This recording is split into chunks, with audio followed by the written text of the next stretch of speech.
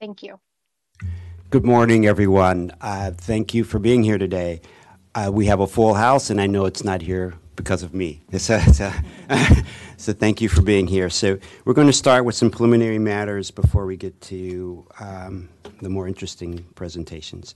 So the first item is item number one, preliminary matters. We have 10 resolutions to approve this morning. We'll do the first 9 together and then the last one separately. So the first one is the Tregoning property number 120230120 MCPB number 23-118. The second is the Tregoning property Forest Conservation Plan F20230420 MCPB number 23119. The third is 1415 Mount Nebo Road Subdivision Plan 620230130 MCPB number 23-121.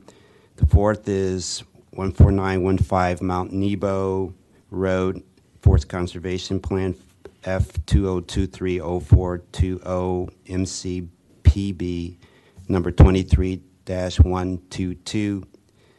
The fifth is Buck Lodge Track 119890320 MCPB number 23-130.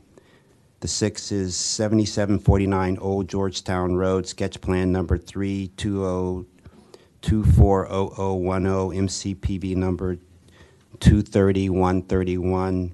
7 is Retail Shops 15504 New Hampshire Avenue, preliminary plan 119991008 MCPB number 23-132. The 8th is Retail Shops 15504 New Hampshire Avenue, Forest Conservation Plan F20230130 MCPB number 23-134. The 9th is pursuant to remand adoption of Georgia Avenue Sketch Plan number 320230020 resolution MCPB number 23-137. Do I have a motion for approval? Yeah, move to approve the resolutions. I second. All in favor? Aye. Aye. The last resolution is Garnick Farms preliminary plan number 1200824A MCPB number 23-135. All can vote except Commissioner Bartley. Do I have a motion for approval? Move for approval. Second. All in favor? Aye. Aye. The ayes have it. The second is approval. Can I make one quick Yeah, comment? yes, if please. That's okay. I just wanted to point out that the resolution for the Georgia Avenue remand, it does include references to cases and legal provisions that Mr. Mills cited in his presentation to the board last week. I also wanted to note that there was substantial attendance at the pre-submission meeting. So both of these things are just helpful in understanding our findings and the board's analysis and reasoning last week. So thanks. Thank you for presenting that. Thank you. We'll move on to approval of minutes. We have 2 minutes of November 2nd, 2023, and November 30th, 2023, and then closed session minutes of November 2nd, 2023, and November 30th, 2023. Do I have a motion for approval? Motion to approve the minutes. I second. All in favor? Aye. Aye. The ayes have it. And our third item, we have to do independently, each one independently. There are 3 extension requests. The first is Limedo Administrative Preliminary Plan number 620230100 Regulatory Review Extension Request number 1, where staff is recommending approval to the extension request. Is there a motion for approval? I move to approve. I'll second. All in favor? Aye. Aye. The ayes have it. The second is 12700 Travilla Road Preliminary Plan number 120220120 Extension Request number 1, where staff is recommending approval of the extension. Do I have a motion for approval? I move for approval. Second. All in favor? Aye. Aye. Aye. The ayes have it. The last is Milestone Center Walmart Site Plan Amendment Number 81994091, Regulatory Extension Request Number 2. Do I have where staff is recommending approval of the extension request, do I have a motion for approval? I move to approve the request. I'll second. All in favor? Aye. Aye. Aye. The ayes have it. Thank you so much. So now we're going to move on to the roundtable discussion, the Parks Director's report. But before we do that report, I have an important presentation to make. So Mike, can you come maybe sit next to your wife?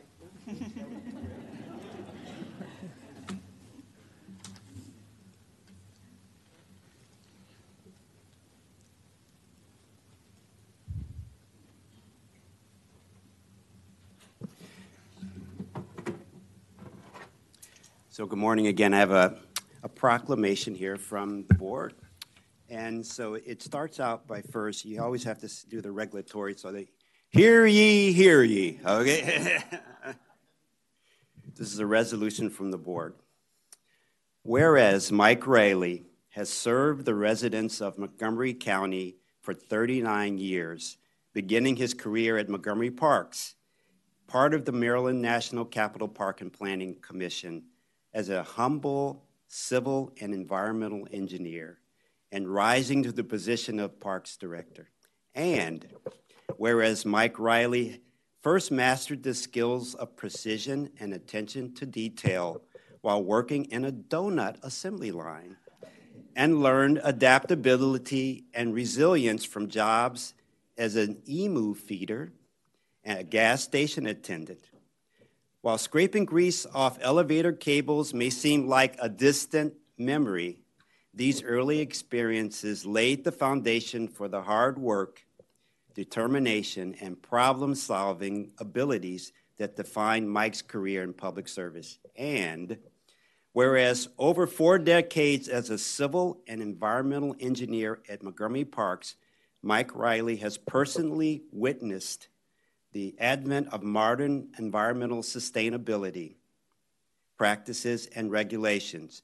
To wit, one of his first projects was to fill in wetlands, to build a soccer field, and then later years, he oversaw the removal of that same field and the restoration of the original environmental resource. And whereas Mike Riley is the only Parks Director to hold a Maryland professional engineering license, which he proudly banishes to colleagues, residents, and other governmental agencies or elected officials at any level. And whereas Mike Riley has captured the great vessel of the SS Montgomery Parks through some of its strongest headwinds and stormiest nights, including the pre-dawn hours in late June 2006, when water began emerging at the base of Lake Needwood, and he was thrust before national television cameras to calm fears and instill confidence. That's Mike. Mike has met this challenge head on and stood watch over a massive operation to protect and restore the integrity of this high hazard dam in the heart of Montgomery County, after which more than 2,000 residents were able to safely return to their homes to celebrate the 4th of July with their families. And whereas Mike Riley's legacy includes the 2022 PROS Plan, which establishes the framework for an equitable park system that creates opportunities for social connection, environmental activity, and protects our environmental resources. And whereas Mike Riley led projects both big and small, including Maryland Soccerplex, the Josiah Henson Museum, North Four Corners Local Park, the Visitor Center at Brookside Gardens, and the Shirley Povich Field. And whereas Mike Riley leaves Montgomery Parks as one of its biggest advocates, having managed more than 400 parks, 37,000 acres, and a parks family of over 1,100 people, all of you. Under his leadership, Montgomery Parks was awarded a 6th gold medal for Best in the Nation from the American Academy for Park and Recreation Administration, an unprecedented record that is still held today. And whereas Mike Riley has served as the unofficial storyteller of the park system, and we're looking forward to reading his tell-all bestseller about his time at the commission. And whereas those of us who have had the pleasure to work with and get to know Mike are so better for it. Therefore, be it resolved that the Montgomery County Planning Board of the National Capital Park and Planning Commission hereby express the Commission's admiration and appreciation to Mike for 39 years of outstanding service and dedication to the Commission, and wishes him the very best of health and happiness in the years to come. From the Montgomery County Planning Board, December 21, 2023. Congratulations, Mike.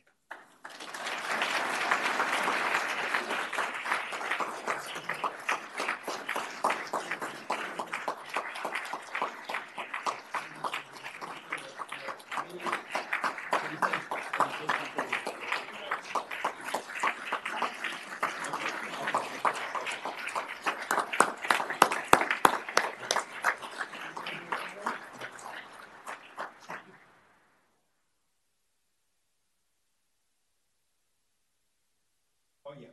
Yeah, kill it, yeah.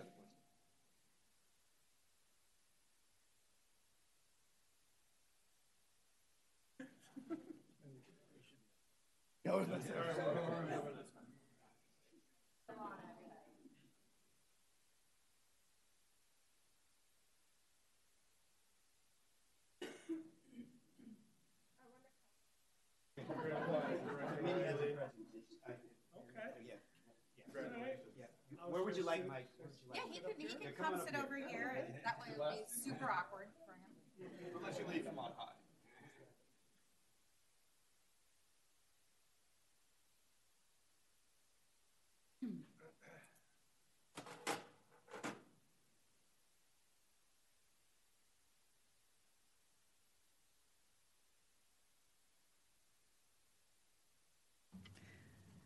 Would you like us to move on to the Parks Director Yes, roundtable? yeah. This Okay. is the Parks Director roundtable, and And I have some slides that Yes, I'll be please. moving through. Okay. This would have been today Mike's last Parks Directors roundtable with the Planning Board, but the staff and I decided that we were going to do a little takeover, stage a coup, if you will. And with the help of Dominique Carlo, we put together some slides to walk you through that will just give me an opportunity to talk about Mike and maybe make him feel a little bit sheepish, because we're trying to take every opportunity we can to give Mike the send-off he deserves. So this opening slide, I think you can see here, that this picture is emblematic of the dignity and the gravity that Mike brought to his role as Parks Director. All kidding aside, this is basically what he told me the job would be, and that's why I applied. So I'm going to hold everyone to that. Here we've got a little timeline of Mike's 39 years now with the commission. He graduated from college in 1985 from Clarkson University with a bachelor's in civil and environmental engineering.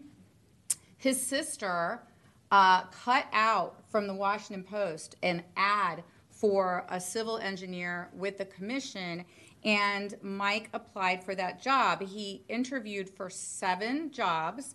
He got 4 job offers. It's pretty good. He picked the lowest paying job.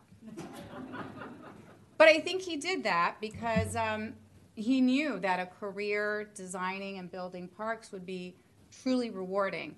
I doubt he knew when he took this job that it would be 39 years, but here we are. Here we are. It was a good decision. Subsequently, he was promoted pretty steadily. By 2001, he was chief of PDD. I think this board is all familiar with Andy Frank, our current division chief for PDD, and that's the job that Mike Riley used to have. In 2007, he became the deputy director under Mary Bradford, and he was appointed in 2014 our parks director here in Montgomery Parks. So Mike has given over the course of his almost 10 years as Parks Director, give or take, a few, over 200 different planning board roundtable reports.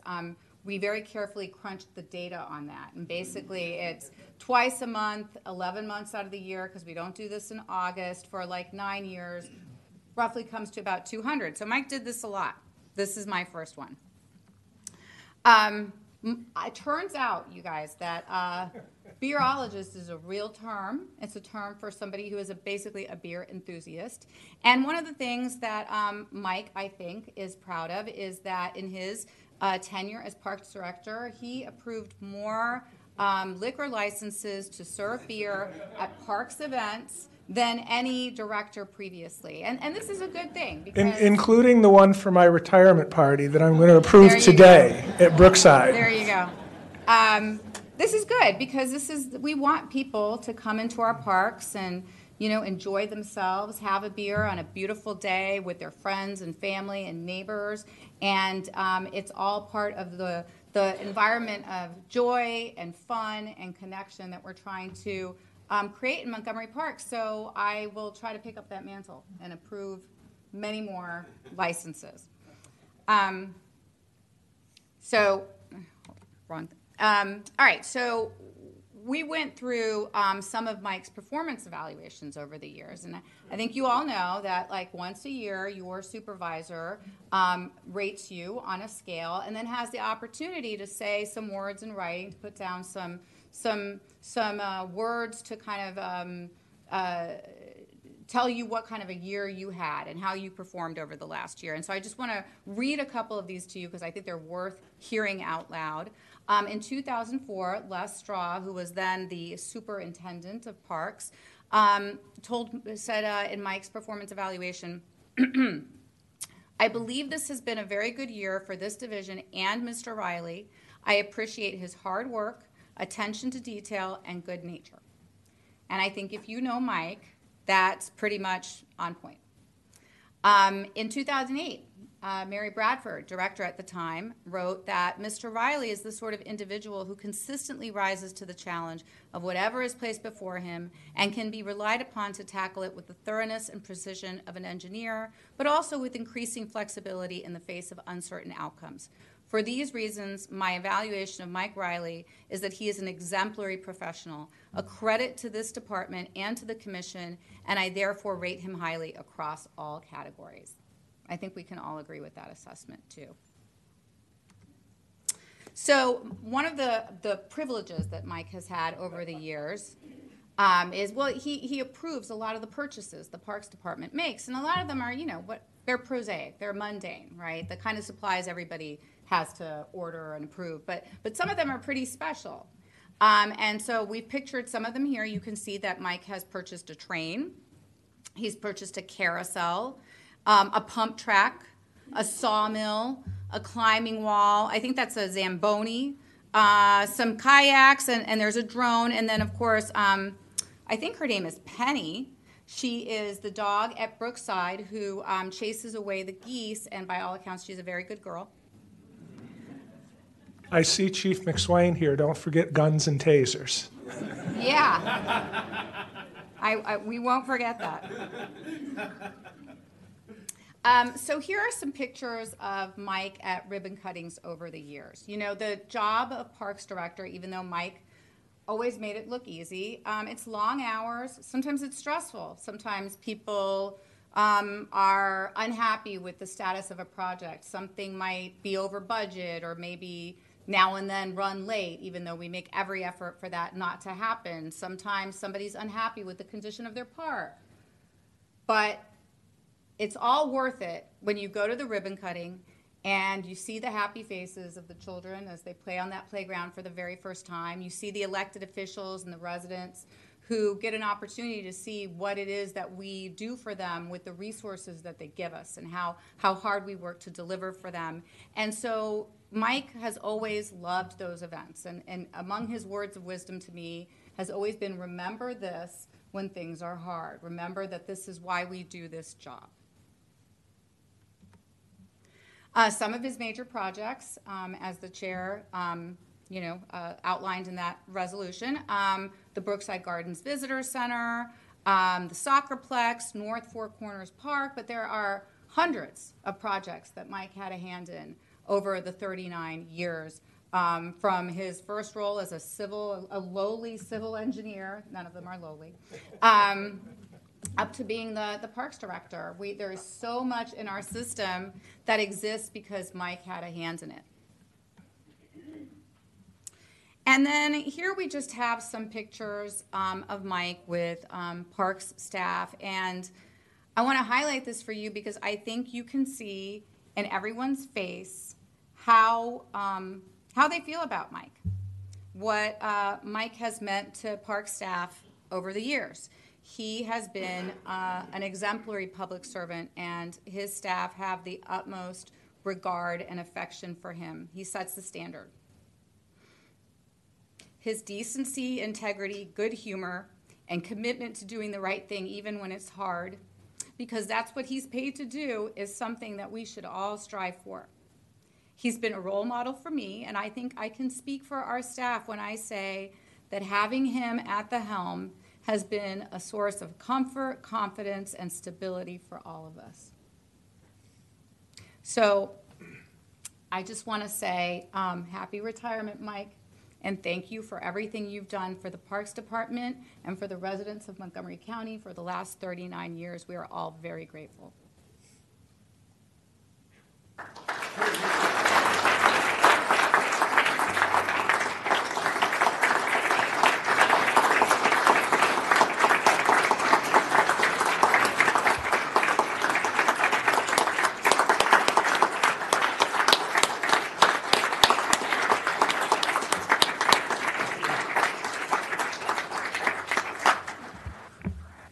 Wow. Thank you. I'm really overwhelmed, and this is where I get to practice holding it together for my retirement party. That was wonderful, Mitty. Thank you, and everybody who put those pictures together. It was an incredible trip down memory lane.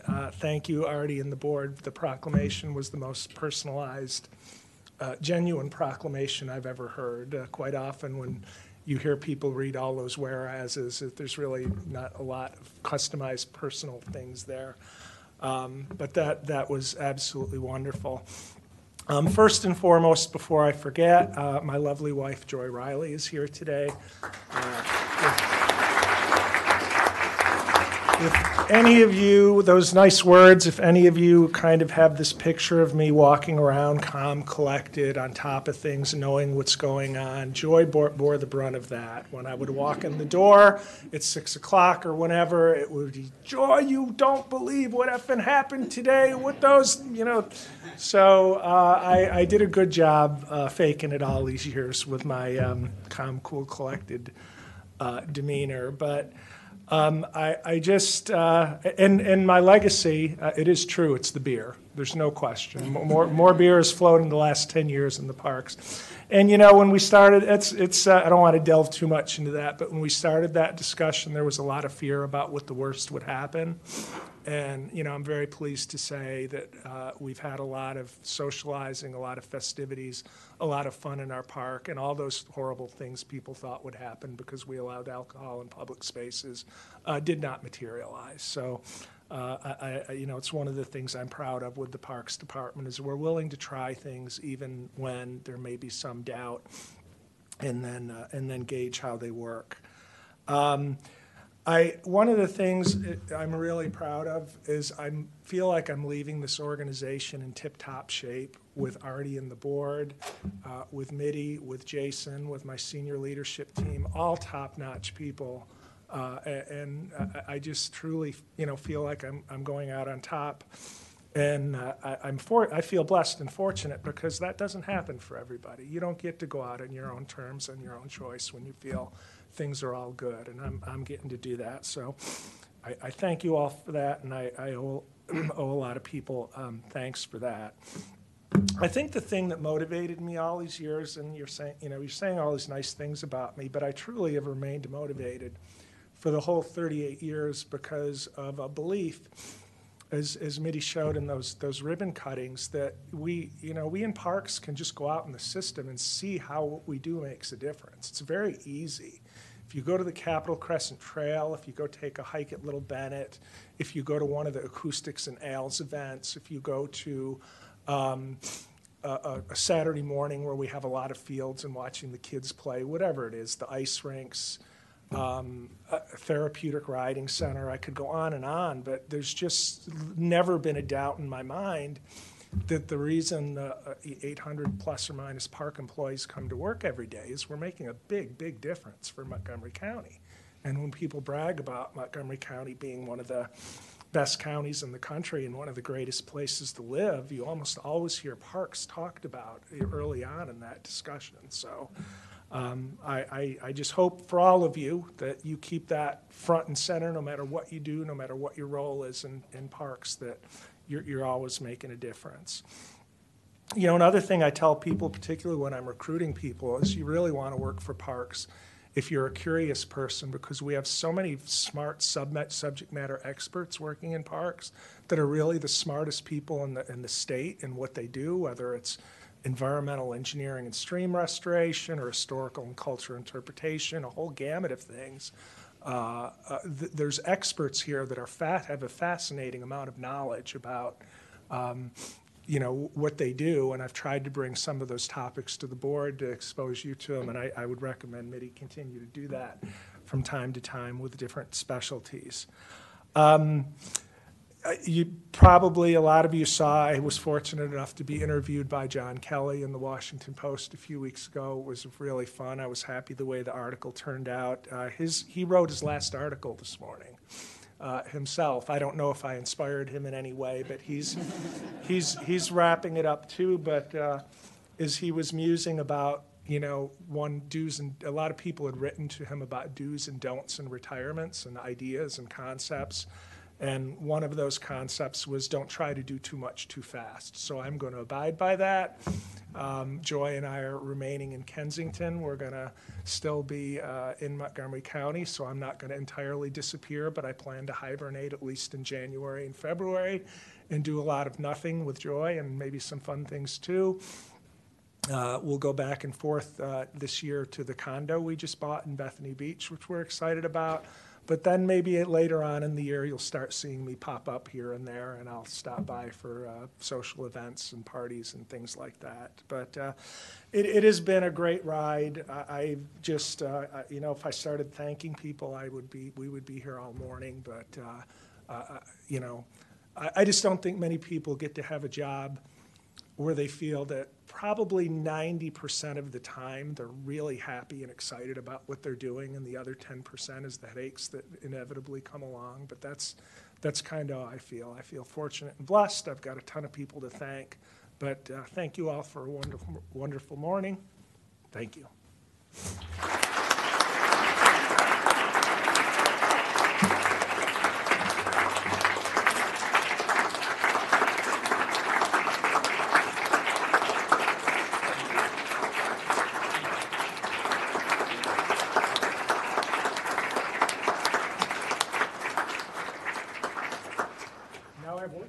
I have an item. Artie, may I speak for Oh, yes, please. Just very briefly. Okay, come on. So, Maybe it was already. Okay. So I want to tell you what our lives were really like.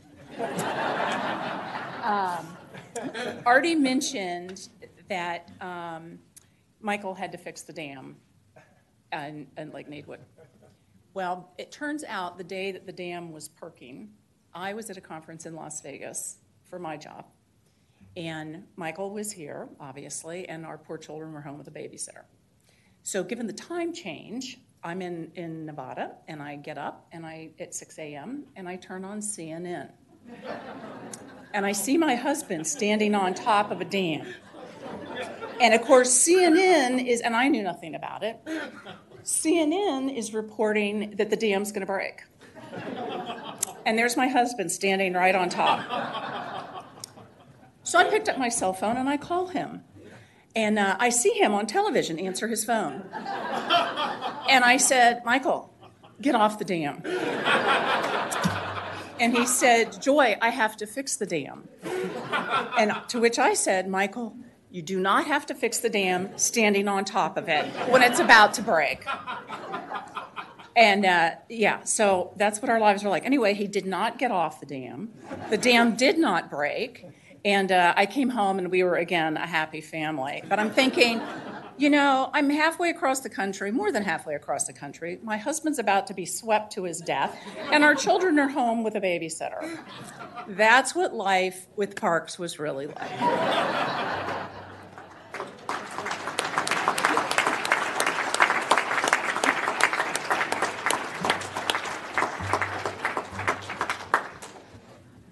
Well, thank you so much. Sincerely.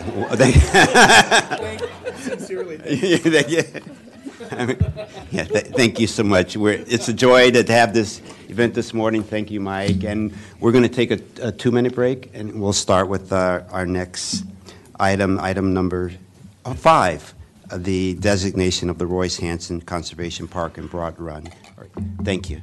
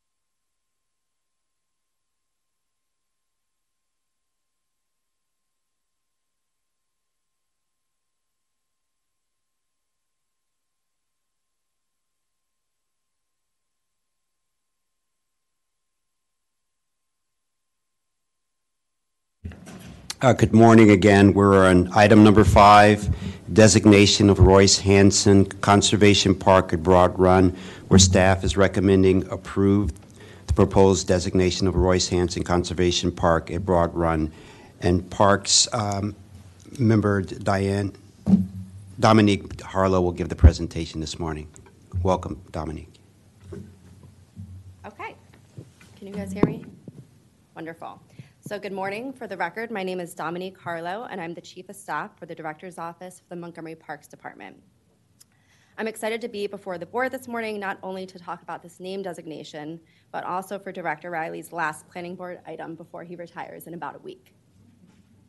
So today I'm here to talk about the legacy of Dr. Royce Hansen and request that the board approve the designation of Royce Hansen Conservation Park at Broad Run. So to begin, I'll talk a little bit about Dr. Royce Hansen. Dr. Hansen served 2 terms as the chair of the Montgomery County Planning Board. The first term was from 1972 to 1981, and again from 2006 to 2010. I think it's important to note, under his first term, one of the county's greatest successes was the creation of the Ag Reserve, which serves as a model for jurisdictions around the country. Montgomery County's Ag Reserve sets aside 93,000 acres of land in Montgomery County, which is equivalent to 1/3 of the county. This land is designated for preservation and farming while also preventing urban sprawl. The Ag Reserve also won the 2017 APA National Planning Excellence Award for Planning Landmark. I'll go more into detail later about the importance of the Ag Reserve, but I thought it was important to mention at the beginning of this presentation. In addition to serving on the Montgomery County Planning Board, Dr. Hansen also served as the president of the Maryland Environmental Trust, chair of the Montgomery County Department of Parks Legacy Open Space Advisory Group, and a board member for the Montgomery County Parks Foundation from 2009 to 2022. In addition to the various public service contributions made by Dr. Hansen, he is also an author, an educator, an urban planner, and even has an award named after him by the Montgomery Countryside Alliance. So that is quite a resume, which it's no wonder that soon after Dr. Hansen left the board in 1981, that the new board approved the naming and dedication of Royce Hansen Urban Park in downtown Silver Spring. This park was located just outside of the Silver Spring Montgomery Regional Office Building, also known as MRO. This was home to the Montgomery County Planning Board as well as the Montgomery County Planning Department. I actually worked in that building for quite some time, and you'll see in the picture to the right here, there are picnic tables underneath of those trees there, and that's where staff would go to have lunch. It was also a place where people would congregate before or after a planning board item. And there was even a little community garden in the center back there, you can see, where staff would grow fruits and vegetables on their lunch break or after work. So as you might imagine, Royce Hansen Urban Park and MRO are no longer in existence. So we're sitting in downtown Wheaton in this new Wheaton headquarters building. Park and planning staff moved to Wheaton headquarters in September 2020 during the pandemic. Prior to that, in 2014, a mandatory referral was submitted for the disposition of Royce Hansen Urban Park and MRO. The staff report included language that said, and I quote, "The Parks Department will need to address the relocation of Royce Hansen Park that is currently sited on the property to a more appropriate site." The staff report was then approved by the Planning Board in 2014. A subsequent letter was sent to the applicant in which the chair at the time, Francois Carrier, noted, and the quote is up there on the right, that the Parks Department will need to address the relocation of Royce Hansen Urban Park to another appropriate site, thus reinforcing the significance of the dedication. I think it's important to note that the Parks Department does have an individual naming and dedication policy. The policy was not in effect in 1981 when the naming was approved for Royce Hansen Urban Park. The policy that was eventually established has seen a few updates over the years, with the most recent update occurring in May 2020, which added additional criteria to establish commemorative naming. Dr. Hansen meets most of the criteria of the updated policy.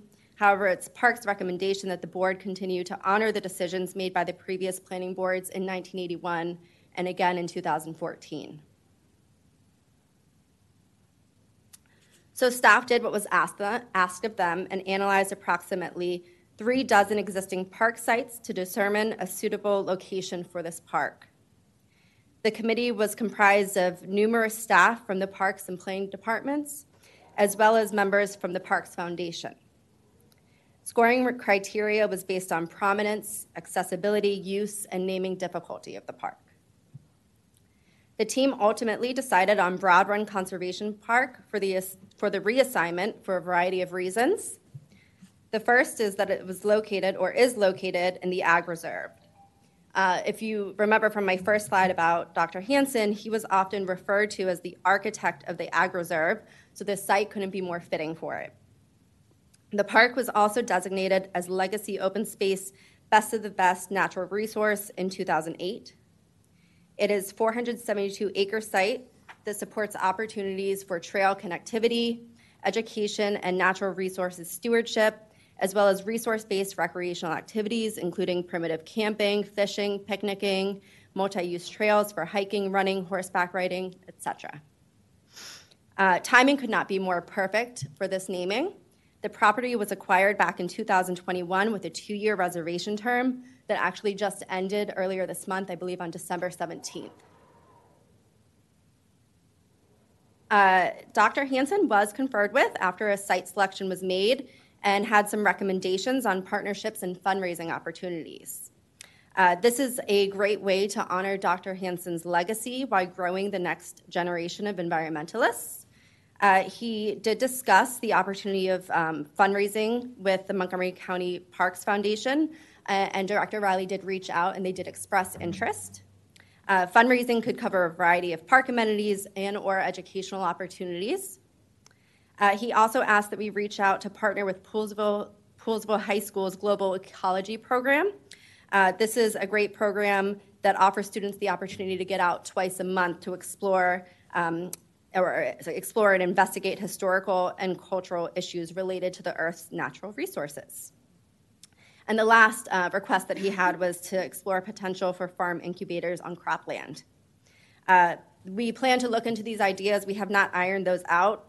And for the purposes of this designation, they don't need to be approved. But it was just something that we thought was an interesting way to continue to honor his legacy. So in summary, we are requesting that the board approve Resolution 23-136 for the designation of Royce Hansen Urban Park at Broad Run. Any questions? Thank you very much. Are there any questions from the board members? Yes. I just have a comment. Sure. I remember that I was working on site selection when I was at the Parks Department, and we had a lot of sites. And I remember the last one I think it was the entrance at Little Bennett Park. That's what we left it at. But I think that project never come to be realized, correct? That's correct. The first committee did settle on the day use area at Little Bennett Park. Yeah. It's an area that was along 355 that was envisioned to be a place with active amenities where families could go spend the better part of a day, something like Wheaton Regional Park. It had a very, very high price tag, I believe $10 million or more. It was at one time funded in the CIP, and then during some challenging years for the county with general obligation bonds, we were asked to cut tens of millions of dollars out of our CIP, and that project was basically indefinitely deferred. Yeah, So I hope whether it comes back to the board yeah. someday, It was a beautiful project, Yeah. but I did work under Royce Hansen, and I have the word of respect for him. And this is actually seems like that maybe it's even a better option because it's right in Ag Reserve and everything. So when I look at it, when I started looking at the packet this week, and I saw Royce Hansen, oh my God, this is not done yet. I thought it was a done deal. So well deserved. I totally support it, and it looks like that a perfect match. Thank you. Yeah, it was something that Director Riley had requested that we bring to the board before he left. So we're glad that we were able to bring it to you before he retires. And I do want to note here on this last slide, it does say the designation of Royce Hansen Urban Park at Broad Run, and that should say Conservation Park. Any other comments, questions? Well, thank you for your presentation. It was wonderfully given, and yes, I'm so happy that you were able to do this, especially before Mike leaves. Royce also meant a lot to me. I mean, my first month here, he came and talked to me about how to be a great chair and his thoughts on that, and he gave me his new book that he wrote about regionalism, which was very, very important. So, yeah, thank you. And if there are no other questions or comments, do I have a motion to approve the proposed designation of the Royce Hansen Conservation Park at Broad Run and adopt the resolution? Yeah, I move to approve the designation of Royce Hansen Conservation Park at Broad Run. I'll second. All in favor? Aye. Aye. Aye. The ayes have it. Congratulations, Royce. Thank you. Thank you. So we'll take a 2-minute break, and we'll start with item number 6, zoning text amendment 23-08, transferable development rights cemetery, public hearing. Thank you.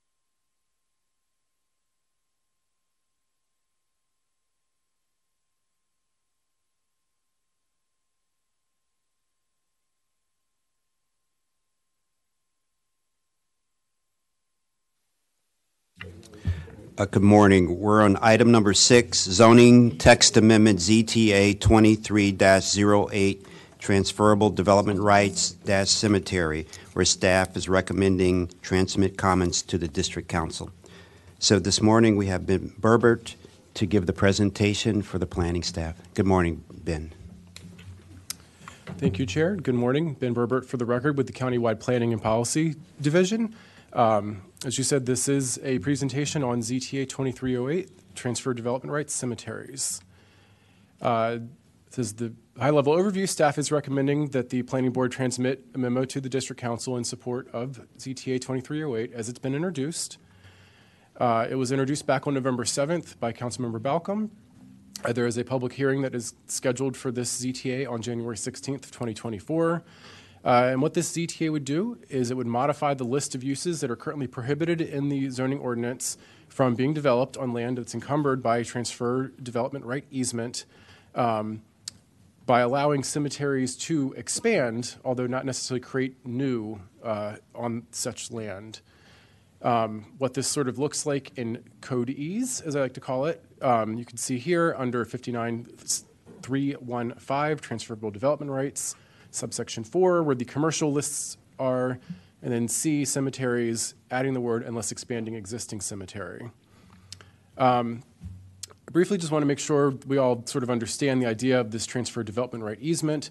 Transfer development rights was a program established back in the early 1980s as part of the Agricultural Reserve and the master plan out there that created a compensation mechanism for landowners to sell these development rights that they used to have before they were downzoned from 1 unit per 5 acres to 1 unit per 25 acres.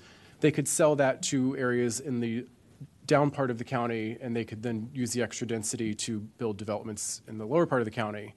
Once the transfer of development right was what they call serialized or created, and then sold, an easement was put on the land to mark that that has happened. The sort of premise behind all of this is these landowners have been compensated for that transfer of development right, so they shouldn't then be additionally compensated by allowing these sort of more intense uses to also occur on their property, which is why there's prohibited uses if there is an easement. So again, this is making a subtle change to that policy for the expansion of this one use. As you can see in the staff report, and I'll briefly mention here, while we are ultimately recommending support of this ZTA, it wasn't without a little bit of thought internally. One of the first things we thought of was, do cemeteries really need to be on this list of prohibited uses? And I think the most poignant thing that was brought up in that is, if there's ever a land use you cannot revert, no matter how much money you throw at the situation, how much you mend the soil, it's a burial ground. Once that is a burial ground, it is a burial ground. And so we did decide, for the sake of preserving agriculture, that fully removing cemeteries from the list was not a good recommendation. Another thing we looked at so that there was sort of parity in all of the uses on that list, should any of them be allowed to expand onto an adjacent property with a easement. There might be merit there, but I think the scope of that was sort of too big and unknown for us to study at this time, and so we decided not to make that recommendation. We also thought about, should there be standards placed on this expansion, a size limit to how much it can expand? Are there different soil types that this should be allowed on? Should there be forestry provisions, other stuff like that? We actually looked at our burial sites and found there's only about 20 of them that this would apply to. And we felt that that was a small enough envelope that even if all 20, which is doubtful, took advantage of this, it would not have a consequential change to the agricultural reserve, and therefore decided that trying to come up with standards that made sense for also more effort than it was worth here. And that's how we got to recommending approval as introduced. Staff did do a climate assessment on this ZTA. Again, very slight changes, potentially negative on greenhouse gas emissions and sequestrations, largely due to things that are hard to measure, such as, will this increase vehicle miles traveled by having more cemeteries in the ag reserve? Is this going to induce people to travel out there to them? Any potential changes in land cover? Is it more of a natural land cover that then becomes a little more formalized through a cemetery?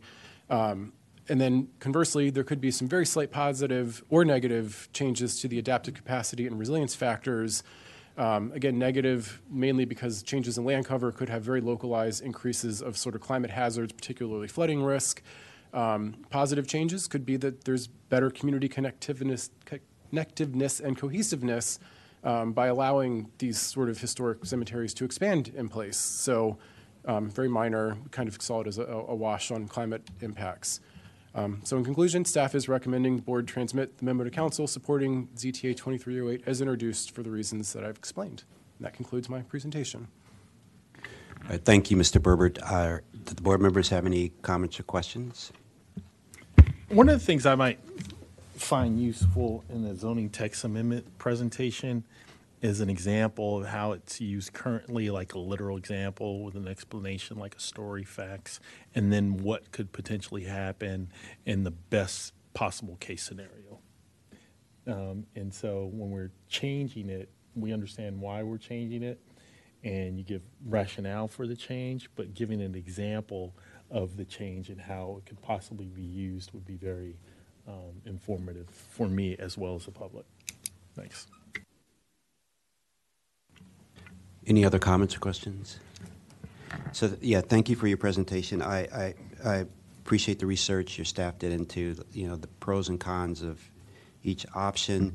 Yes, I think it's important, I believe, given the minimal risks for this existing cemetery to expand.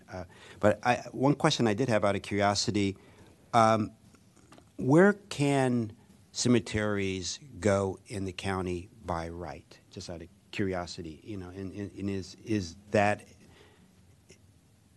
and are there enough places? So I don't know if you can address that, or you can get back to me, but I just out of curiosity. Yeah, we could quickly, if one of my colleagues quickly pull up the use table, because I don't recall off the top of my head. I do know, I believe they're allowed at least through limited or conditional use standards in mini zones. They are allowed in the AR zone under conditional use. You can do new cemeteries, and we've seen applications come in for new cemeteries in the AR zone just on land that doesn't have a TDR encumbered easement on it. Give us 1 second.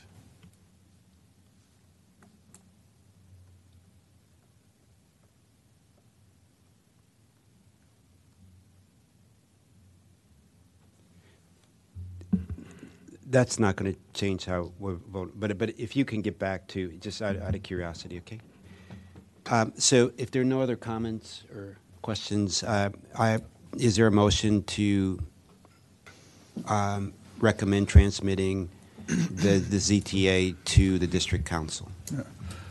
Yeah, I move that we transmit comments on ZTA 23-08, transferable development rights cemetery, to the council. Second. All in favor? Aye. Aye. The ayes have it. Thank you so much. And we'll, do we need to take a 2-minute break because Mr. Berber is? Oh, here she is here. We can, okay. We'll just take a 1-minute break and we'll go, and we'll start again. Thank you.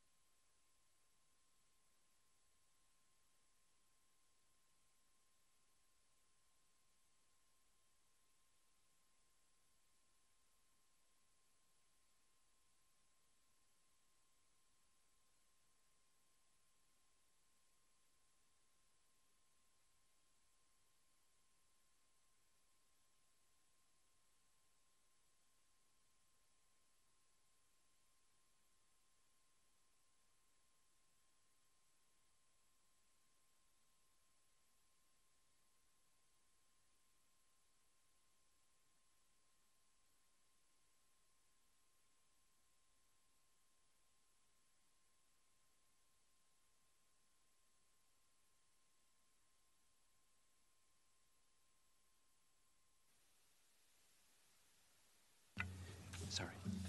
Good morning. We're now on item number 7, zoning text amendment number ZTA 2309, farming incidental outdoor stays, where staff is recommending transmittal of comments to the district council. Good morning, and Mr. Burbert will present this, and we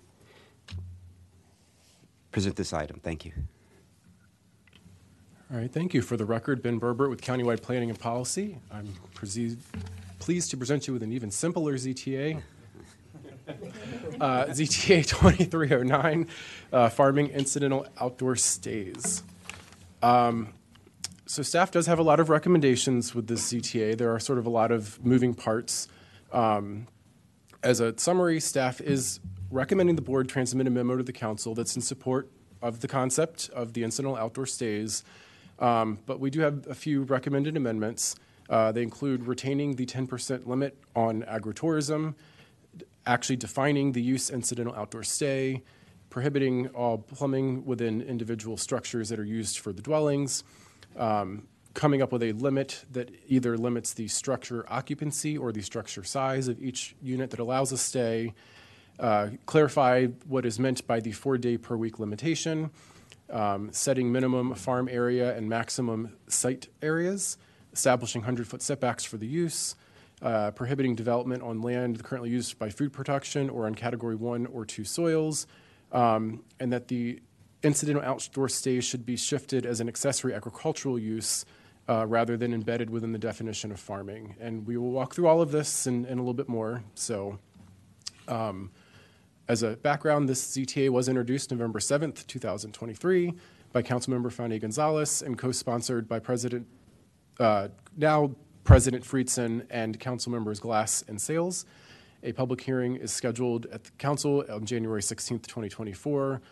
And broadly, this ZTA amends the definition of farming by removing the 10% structure limitations for agritourism uses, including a new use type of incidental outdoor stay, and establishing use standards and implementation standards for incidental outdoor stays. One of the things that we do want to just sort of briefly put out there is that staff have been made aware that there's possible amendments that would be coming from one or more of the sponsors or co-sponsors on this ZTA. There are no firm commitments as to what these amendments may include, but we have heard they might include things such as requiring the structures for incidental outdoor stays to be temporary structures, that there may be limits coming to the size of each overnight stay structure itself, and that there may be consideration around minimum lot or property size that the use can occur on. Staff already has recommendations sort of formulated for 2 of those, and we will get into that as we continue through the presentation. Again, to go through the ZTA as it was actually introduced, the first thing here is a change to subsection F under the definition of farming. This is sort of the definition that establishes the idea of agritourism and what agritourism is. So it does one thing, it adds incidental outdoor stays as part of agritourism. And then you can see in the sort of red bracketed area, this is where it was removing the 10% limit on how much of agricultural structures can be used towards agritourism uses. The next thing that the ZTA does is right below that in code, it creates G, which is the sort of new use standard section that would apply for incidental outdoor stays, including the provisions that sort of agritourism needs to be part of the farm's existing operation for it to have incidental outdoor stays, that the outdoor stays must be in separate structures from the primary residence, that no cooking facilities will be permitted in the same structures as a sleeping quarter, that the maximum number of structures for stays is 10, the maximum number of occupants per structure 18 or older is 2, and that incidental outdoor stays are permitted a maximum of 4 days per week. There are a couple of other, pardon the pun, incidental changes that occur in the zoning ordinance. There are some sections that talk about accessory structures and set sort of limitations on the size and scope of these structures. One of them under 59374 for accessory miscellaneous uses. This is adding the provision ensuring that incidental outdoor stay buildings do not have to follow the size restrictions above, that they cannot exceed 50% of the footprint of the principal building. And then exact same provision is also added under the agricultural reserve zones standard method development table, also exempting a structure being used as an incidental outdoor stay from the 50% footprint provision. So now staff's going to go through some of the recommendations that we highlighted at the beginning. The first recommendation is not to remove that 10% limit on how much of the farm structures can be used towards agritourism uses. We're not really sure where or why that actually got into the ZTA. And I think, from our internal discussion, we think there could be some unintended consequences no longer defining where the upper limit for an agritourism use is and what actually keeps agritourism as sort of an accessory use to a farm. We will add that if one of the concerns was that the incidental outdoor stays may quickly add up to more than 10% of what's there, the same exemption that was applied to the two other sections of code maybe could be considered to be added here. Not really being sure why this was for removal, our recommendation is just to sort of pass along the higher comment that we don't support it, but obviously we can work with council staff if there is sort of a reason that they had in mind. Our next recommendation is to actually provide a clear definition for incidental outdoor stays in the code.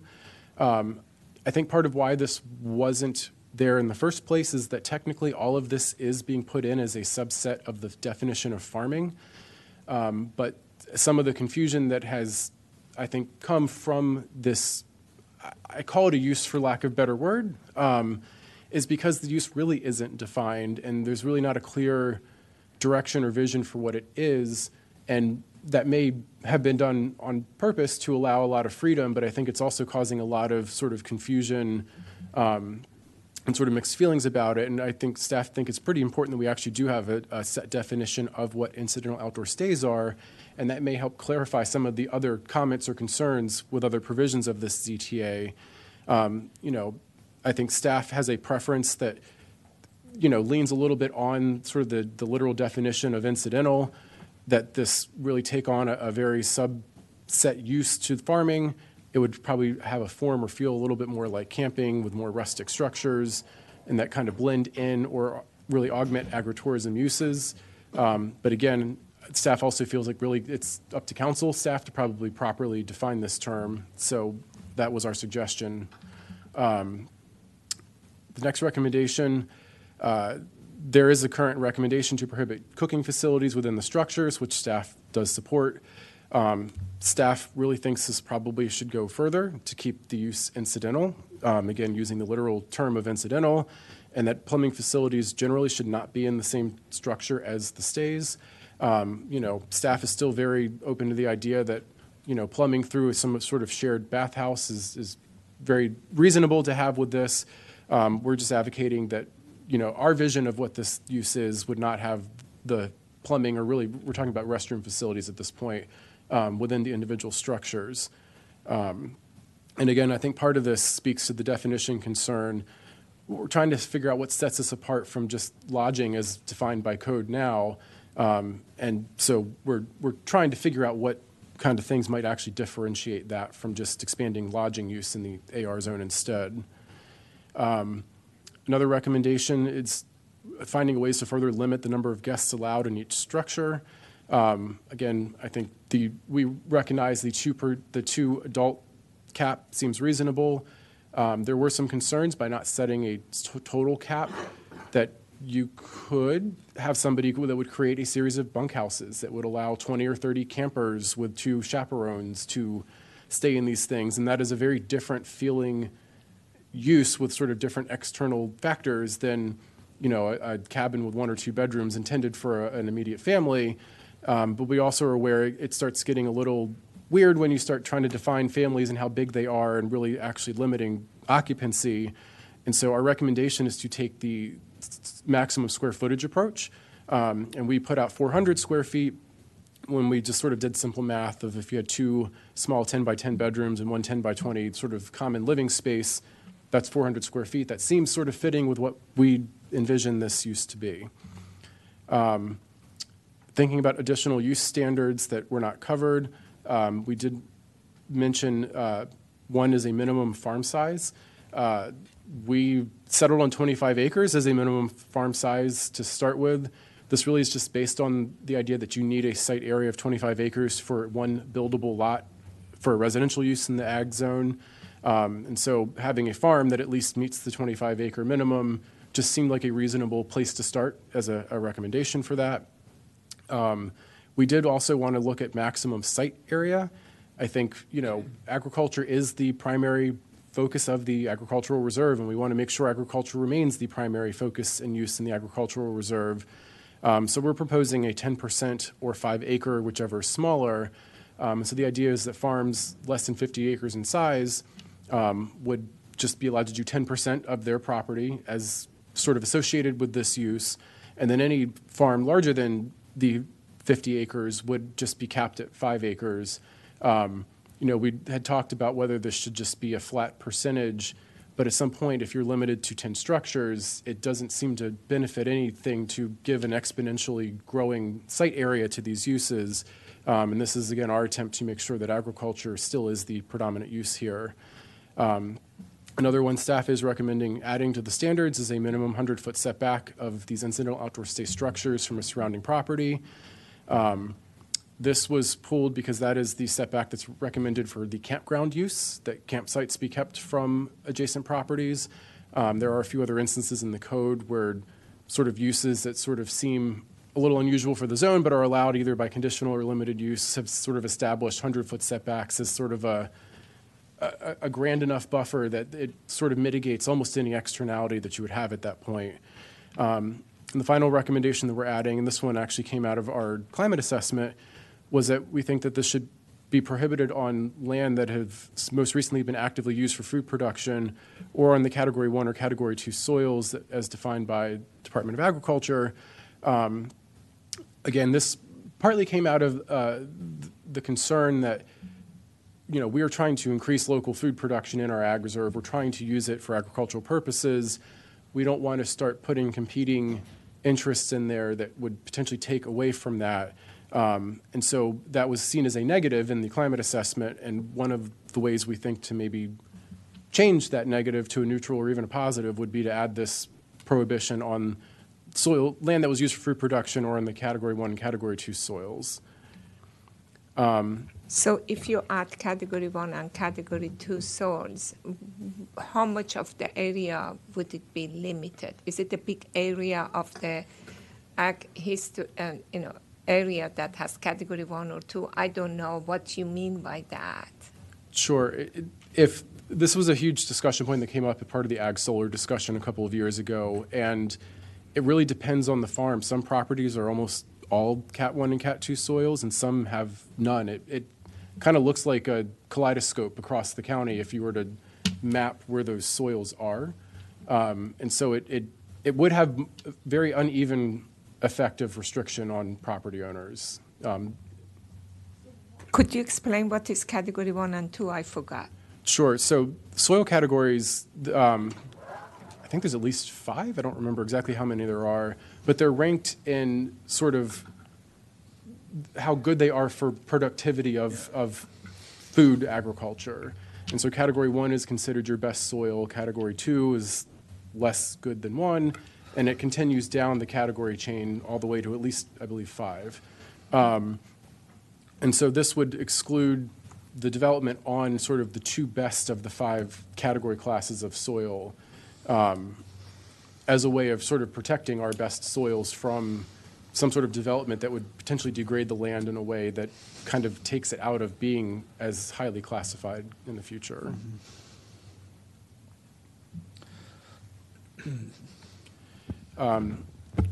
Another recommendation we have is, and this is a little bit of an interesting one, it's to actually move incidental outdoor stays out of the definition of farming and shift it a little bit back in the agricultural section of the code as an accessory agricultural use.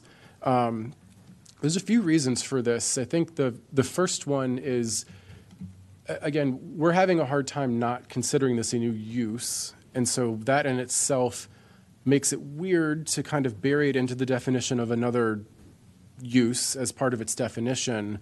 And it's particularly because there are a whole set of use standards that apply to this. So I couldn't find anywhere else in our current zoning code where we have use standards so blatantly put into the definition of a use. The code usually defines a use, and then it has a separate use standards section. The other sort of problem that we run into is generally use standards apply when uses are deemed as either limited or conditional in the code. You don't have use standards for permitted uses because they're permitted. And so keeping incidental outdoor stays nested into the definition of farming, the first place it takes us is making farming a limited use in the ag zone, which seems like a really not good idea because the whole point of agriculture is farming. It's one way that would solve this problem, but I don't think it's a good way to solve the problem. The simpler method that, again, staff is recommending here is if we just shift all this as an accessory agricultural use, you could still leave incidental outdoor stays as a mention point in farming, maybe where they added it to the sort of definition of ag tourism, but then have the actual use defined and use standards set for it as a limited use in an accessory agricultural use section of the code. It just, in our opinion, it really cleans up the way this whole thing flows. We can keep farming as a permitted use that way. We can clearly point people who want to do this as to where to go. And so that is a sort of a big change in code that we are recommending.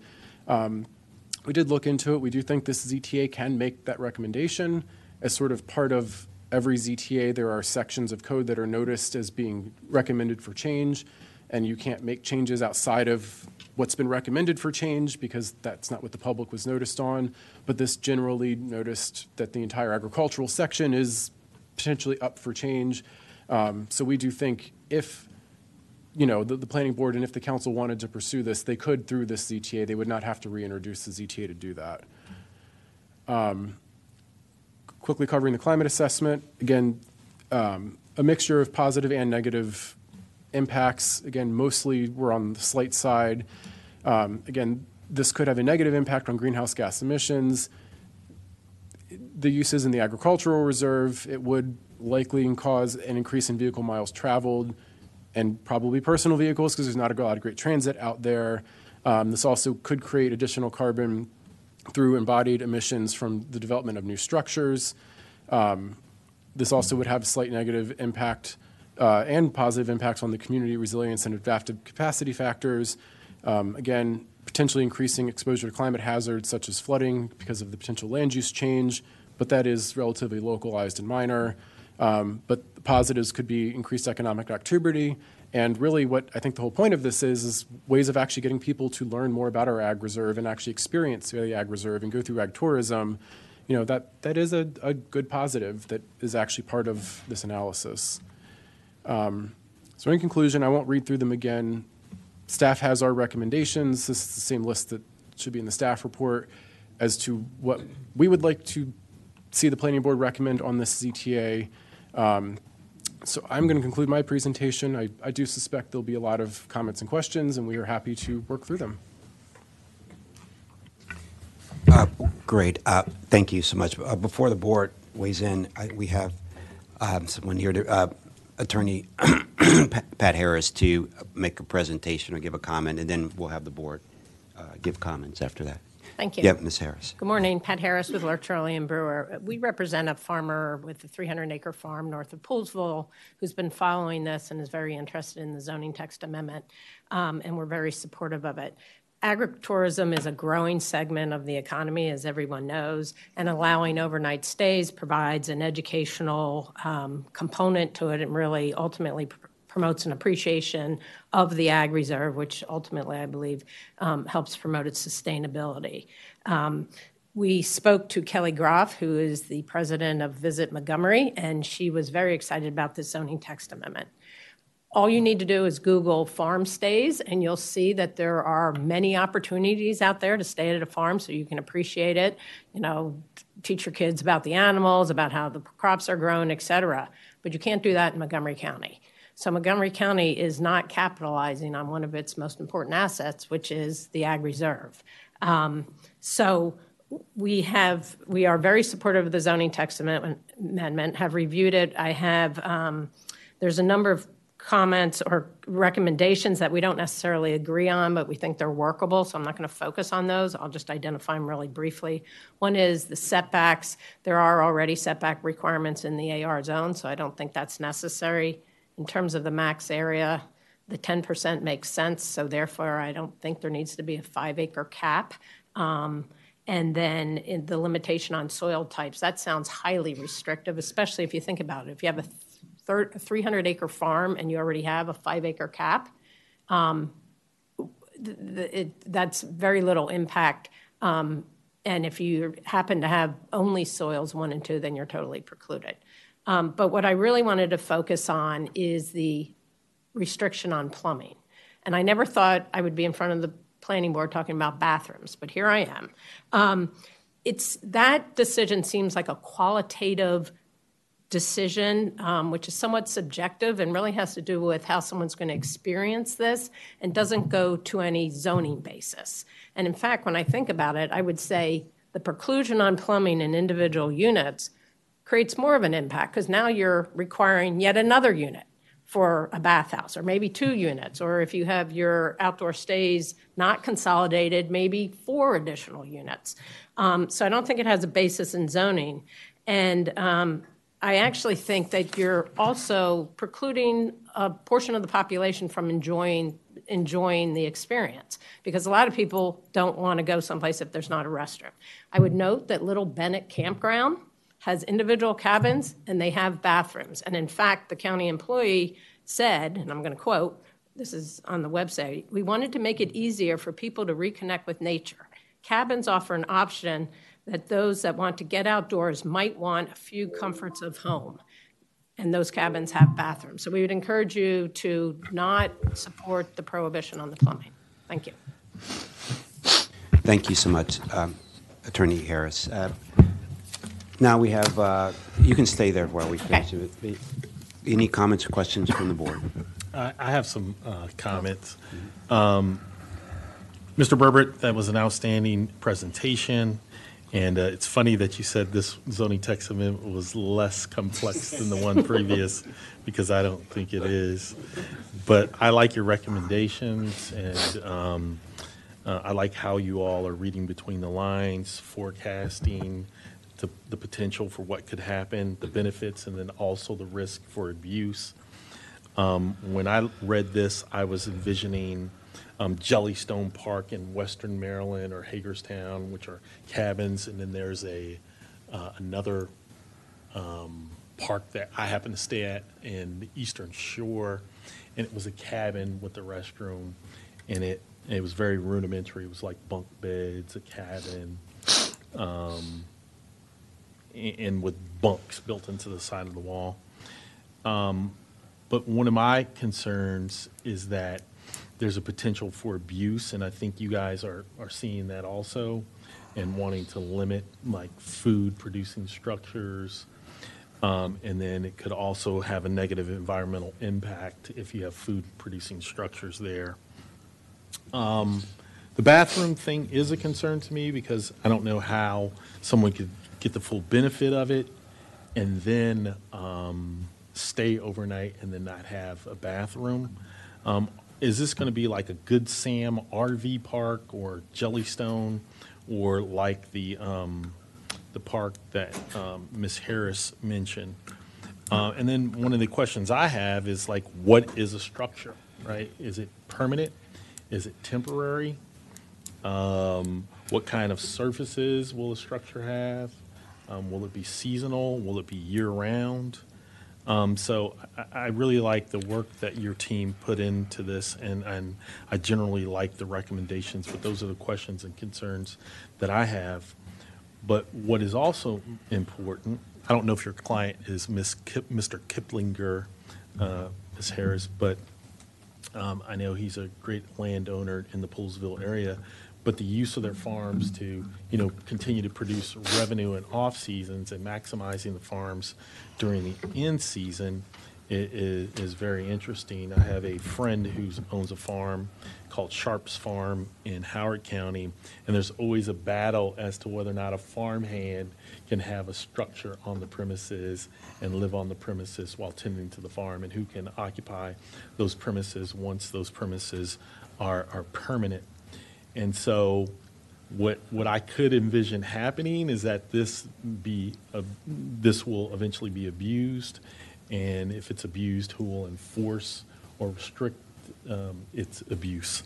But all in all, I think this is an opportunity where farmers have a chance to recognize revenue that is not generally there and has been restricted by the designation of the agricultural zone. It's a very sensitive topic, and but I really appreciate your work because it answered a lot of questions that I had when I read through it. And so it's going to be tough to strike a balance in this, and I really appreciate your work on it. Thanks. Sure, I appreciate that. I'll quickly hit on a couple of concerns I heard. I think when it comes to what is this going to look or feel like, that's probably the greatest unknown. And there is some benefit to letting each individual farm owner decide what experience they want. I think some of them might want to lean into it being a very rustic experience as sort of their de facto. I think there are others that are going to want to lean into this to being much more of a luxury opportunity. And I don't inherently want to think we should be trying to regulate like what level of finesse is put into the inside or the actual user experience in that way.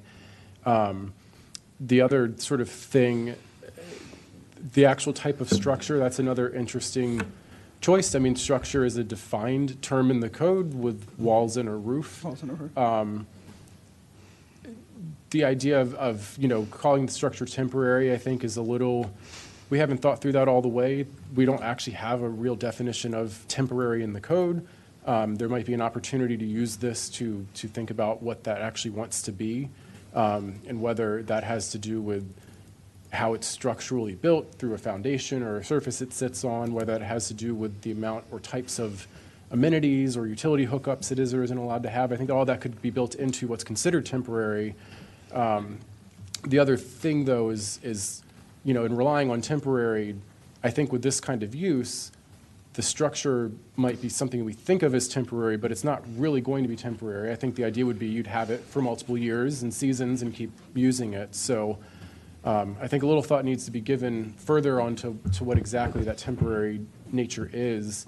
But I think as it's defined, it could be somebody that goes all the way and pours footings and foundation for the structure. And I think it could be people that actually pull in sort of, I'll call them a nice camping like trailer situation and putting it down. And I think the way it's written, all of that is a possible option. I know the idea of the bathrooms in the facility is probably one of the touchier subjects with this.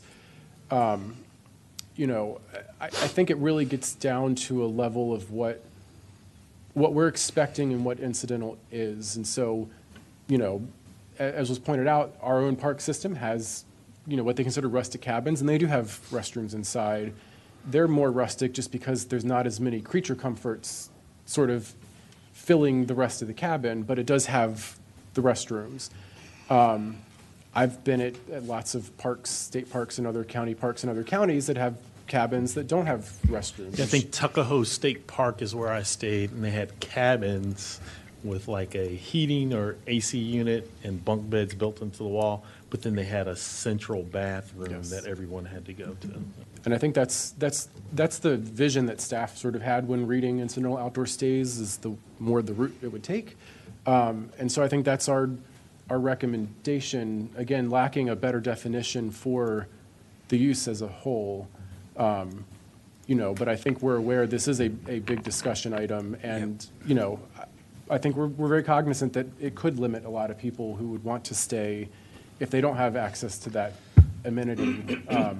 And so I don't want to say that we're inflexible on this either, but it's our best and first recommendation as to sort of where the scope of this would be. Yeah, thank you. I'd like some other opportunity for others to weigh in.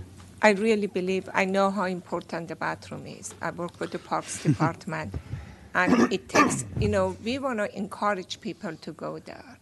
Not having the bathroom, I know it's going to discourage me. I'm not going to go a place that, especially a lot of people that have to get up in the middle of the night and use the bathroom when it is dark, and you're asking them that to go out there. I understand having cooking not to be done there, and that's not a big deal. But I really would believe that if we want to have this to do the intended purpose, it should have a bathroom. And also, it saves, someone may just want to have 3 or 4 of these. For 3 or 4 of these, you don't want to create a central bathroom. It's going to be more costly to do. So that's one I support, to put the bathroom back. And in regard to category 1 and 2 of soils, I understand what you are thinking, but I think, again, that's farming. We want to encourage people to come where there is farming, and we want them to see how the farming is there and participate. You want to have kids to come there and participate. Maybe they have an open farming there that kids can come and do. Unless that we see how much restriction, because I don't have a visual map to see that how much of area in a park, in a farm is going to take away. But it may take away a best location that is next to a farm that people can come tell and show and tell to do that. Mr. Hedrick. Yeah, I just wanted to weigh in on a couple of the recommendations. I honestly I appreciate the effort with staff going from sort of like trying to define incidental and trying to put limits and strictures on that. But honestly, I think that we should, if we're going to go this route and sort of try to expand the agritourism, that we do it as broadly as possible. I honestly would argue to strike, like, if we don't want to retain the 10%, let's not retain the 10% agritourism limit. If that's the best use of the property, go for it, in my opinion. Same with the minimum size, minimum site areas. I would try to make this as expansive and flexible as possible. With that, including the plumbing, not restricting development on the soils, or, I understand the food production one, but quite honestly, there's 1.1 million people in the county. We're not feeding them based on the ag reserve. It's important. It's good. There's an economic benefit to it, but to the extent that there's an environmental impact, I don't think that's really coming at it. I would try to limit. The 4 days per week, I think, is already in there. You're just asking to clarify that piece within the structure. I don't think the minimum farm area and maximum site area size is necessary. I don't think the 10% restriction is necessary. I would go for allowing plumbing and cooking facilities, honestly, if people want to make this as the idea to make this as economically viable and flexible as possible to actually produce this, and that includes the setback requirements, which I think we already have in the ag reserve. So I would argue that we focus mainly on the definition, and then allowing as much expansive ability to do this and produce this as possible, so that it is a viable economic option to do this, so that we don't end up with having farms that are restricted because of the soil types that are there, and sort of leave that within the realm of economics. I would limit our comments on sort of increasing the restricted ability within this ETA. Okay, so thank you for your comments. Do you have any comments? Do we have a general sense of like approximately, and if you need to get back to us, that's fine, but like approximately how many farms would be mostly or all encumbered by the type 1, type 2 soil restriction? How many properties would that sort of exclude as a share of everything in the ag reserve? Yeah. I know we have, and I think Patrick has handy, some of the analysis that was done as part of the ag solar, and it is fairly restrictive, although I think the number you have is based on also where there's 15 contiguous acres, I thought, for when it was done for ag solar and all of its limitations, some of which are not here, but a lot of them are, it did bring it down to about 1,600 acres, but I believe that also was looking at for contiguous, I think, 15-acre blocks so that you could actually site solar. So I don't think it's quite as clean to say that there's only 1,600 acres that aren't in Cat 1 or Cat 2. There was 1,600 acres that weren't in Cat 1, Cat 2 that could also accommodate solar. So Yeah. So big enough tracks that weren't 2-1 or 2 tracks, so they're. Yeah. I think if you really look at it, it looks like a child's paint-by-number kaleidoscope on the solar Sure, map, yeah. and so it is a little. So in this case, we could probably assume, needing much smaller kind of pad sites almost, or spaces to fit these in, that reasonable to assume kind of more would be available given for these particular uses than for kind of a solar array. Yes, but I'm not going to pretend it's not still restrictive, but I think it's not as restrictive as the solar one turned out to be. Yeah.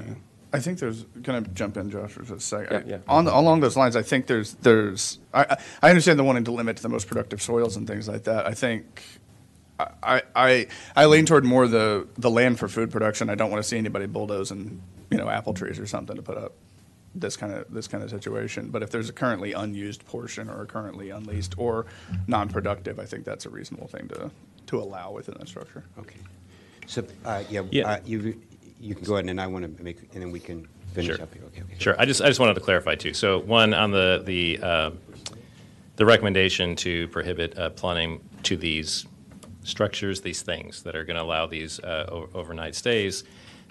We weren't suggesting there wouldn't be bathrooms at all. It would be more of a community facility, similar to what we have in some of our parks facilities. Again, trying to maintain, preserve the water, which is a precious resource, to support the primary use in the ag reserve, which would be agriculture.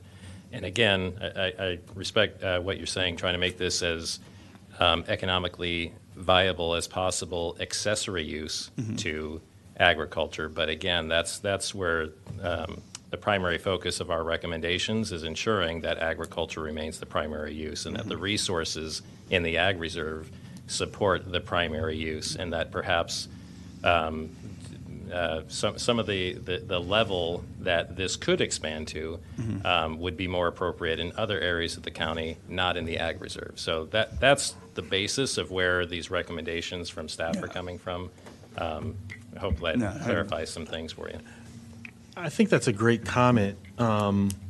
If there was an established requisite that there be some farming activity or food growing that must continue to happen in order for them to have these dwellings or these temporary units, I think that's essential, because what I could see is farmers are very savvy businessmen, right? So if you give them an opportunity to, say, build a Good Sam Park or a Jellystone Park that's like cabin oriented, and they figure out a way to maximize the use of those, and then they stop growing food because you can build these structures and forget about it, and the maintenance costs, the turnover, the labor is less. So you could have a situation where they find a way to build these, and they're permanent, they have plumbing, could possibly be used for temporary long-term housing, right? 4 days a week, they can get around it. But if you don't have it directly connected to their farming activity, I think you could run the risk of them finding a way to utilize the land solely for the purpose of agritourism and not for agricultural food production or some kind of raw material production. Yeah. So Can I clarify one thing? Okay. The zoning text amendment as written limits it to 10 units. So you're never going to have a situation where someone's going to decide, okay, my sole resource is going to be providing these units at the jeopardy of farming. I mean, they're farmers, and the priority is going to be making sure they have enough order to farm. This is just incidental to the primary use. There's Great, a thank you. structure limit Thank you. already, yeah. So let me summarize some things and give you my thoughts. So I appreciate the staff, thinking through this very intentionally, and I like your analysis, well thought out analysis. I do feel that there should be some flexibility, more flexibility in the ZTA, and I feel that plumbing, to give the flexibility of plumbing, it's only if the people want to put it in, they do. If they don't, it's only 10 units, maximum 10 units, right? And the other piece, I think we're struggling with this because we have no vision for what it could be. So that's why, it's like, what does it look like? We have no sense of what this is for, right? And so that's why it's hard. 4 days a week, well, why for, so what I would, and then the soil piece, isn't it 90,000, how many thousands acres in the ag reserve? How many acres? Yeah, it's a 93,000 acre ag reserve. 93,000 acre ag reserve. And if it is limited to only 5 acres, just say whatever, 10% of whatever maximum 5 acres, I don't personally think that it would be a big issue on the ag reserve to have 5 acres that are in type 1 or type 2 soils. And even if it's like, say a farm had a type 3 soil, this is my thought, if it's on the side somewhere, you may end up putting more roads and, to get to that, type 3 area. So I am okay with retain the 10% limit on agritourism and so therefore but maximum of 5 acres. And if that is the case, then I don't personally feel that prohibiting on food production or category 1 and 2 soils should be, we can take that out. So I think flexibility is important. I think it's okay for to have plumbing because that would open it up to people that may need, as you said, may need plumbing in their unit, a bathroom and stuff like that, and then we'll see how, over time, what happens and see how many are built and go from there. I think that would be my recommendation. Sure. Thank you, Chair. I just wanted to add one more thing. Want to really underscore and highlight the importance of the 1980 plan, the Ag and Rural Open Space Plan, TDR program that followed, the BLT program that followed. Again, we're trying to preserve agriculture as the primary use. A lot of those programs were set up to preserve that area and not encourage rooftops. We wanted to take housing units and shift them elsewhere. The closer we get to adding plumbing, to adding the unit, it becomes to feel like a dwelling. And it was, again, those programs were set up with the intent of having uses like that elsewhere. So, again, I'm just saying, from a staff perspective, that's why we put forward some of the recommendations we did. Yeah, I appreciate you bringing this up. I appreciate you bringing this up. But given it seems as if tell me if I'm wrong, it's limited to 10 structures, correct? It's 4 days a week, maximum 4 days a week someone could use it, right? It's not like someone's... Well, I'm sorry, if I could. So for the record, Planning Director Jason Sartori. So the way that the ZTA is currently written, yes, it's limited to 10 structures, but it does not limit the size of those structures. Is that correct? No. And it also, it's unclear what the 4 days means. Whether the use can be for 4 days, someone can only stay there for 4 days. So there's some clarity that needs to be done in that regard. But I don't think there are limits right now on the size of those structures. Is that right?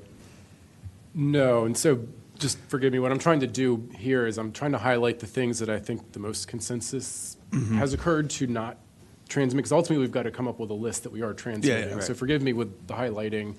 I'm sensing there is general support to clarify what was meant by the 4 days. I haven't heard whether there's support generally or not to recommend the structure size limit. I think so. I think I'm okay if you take these two yellow.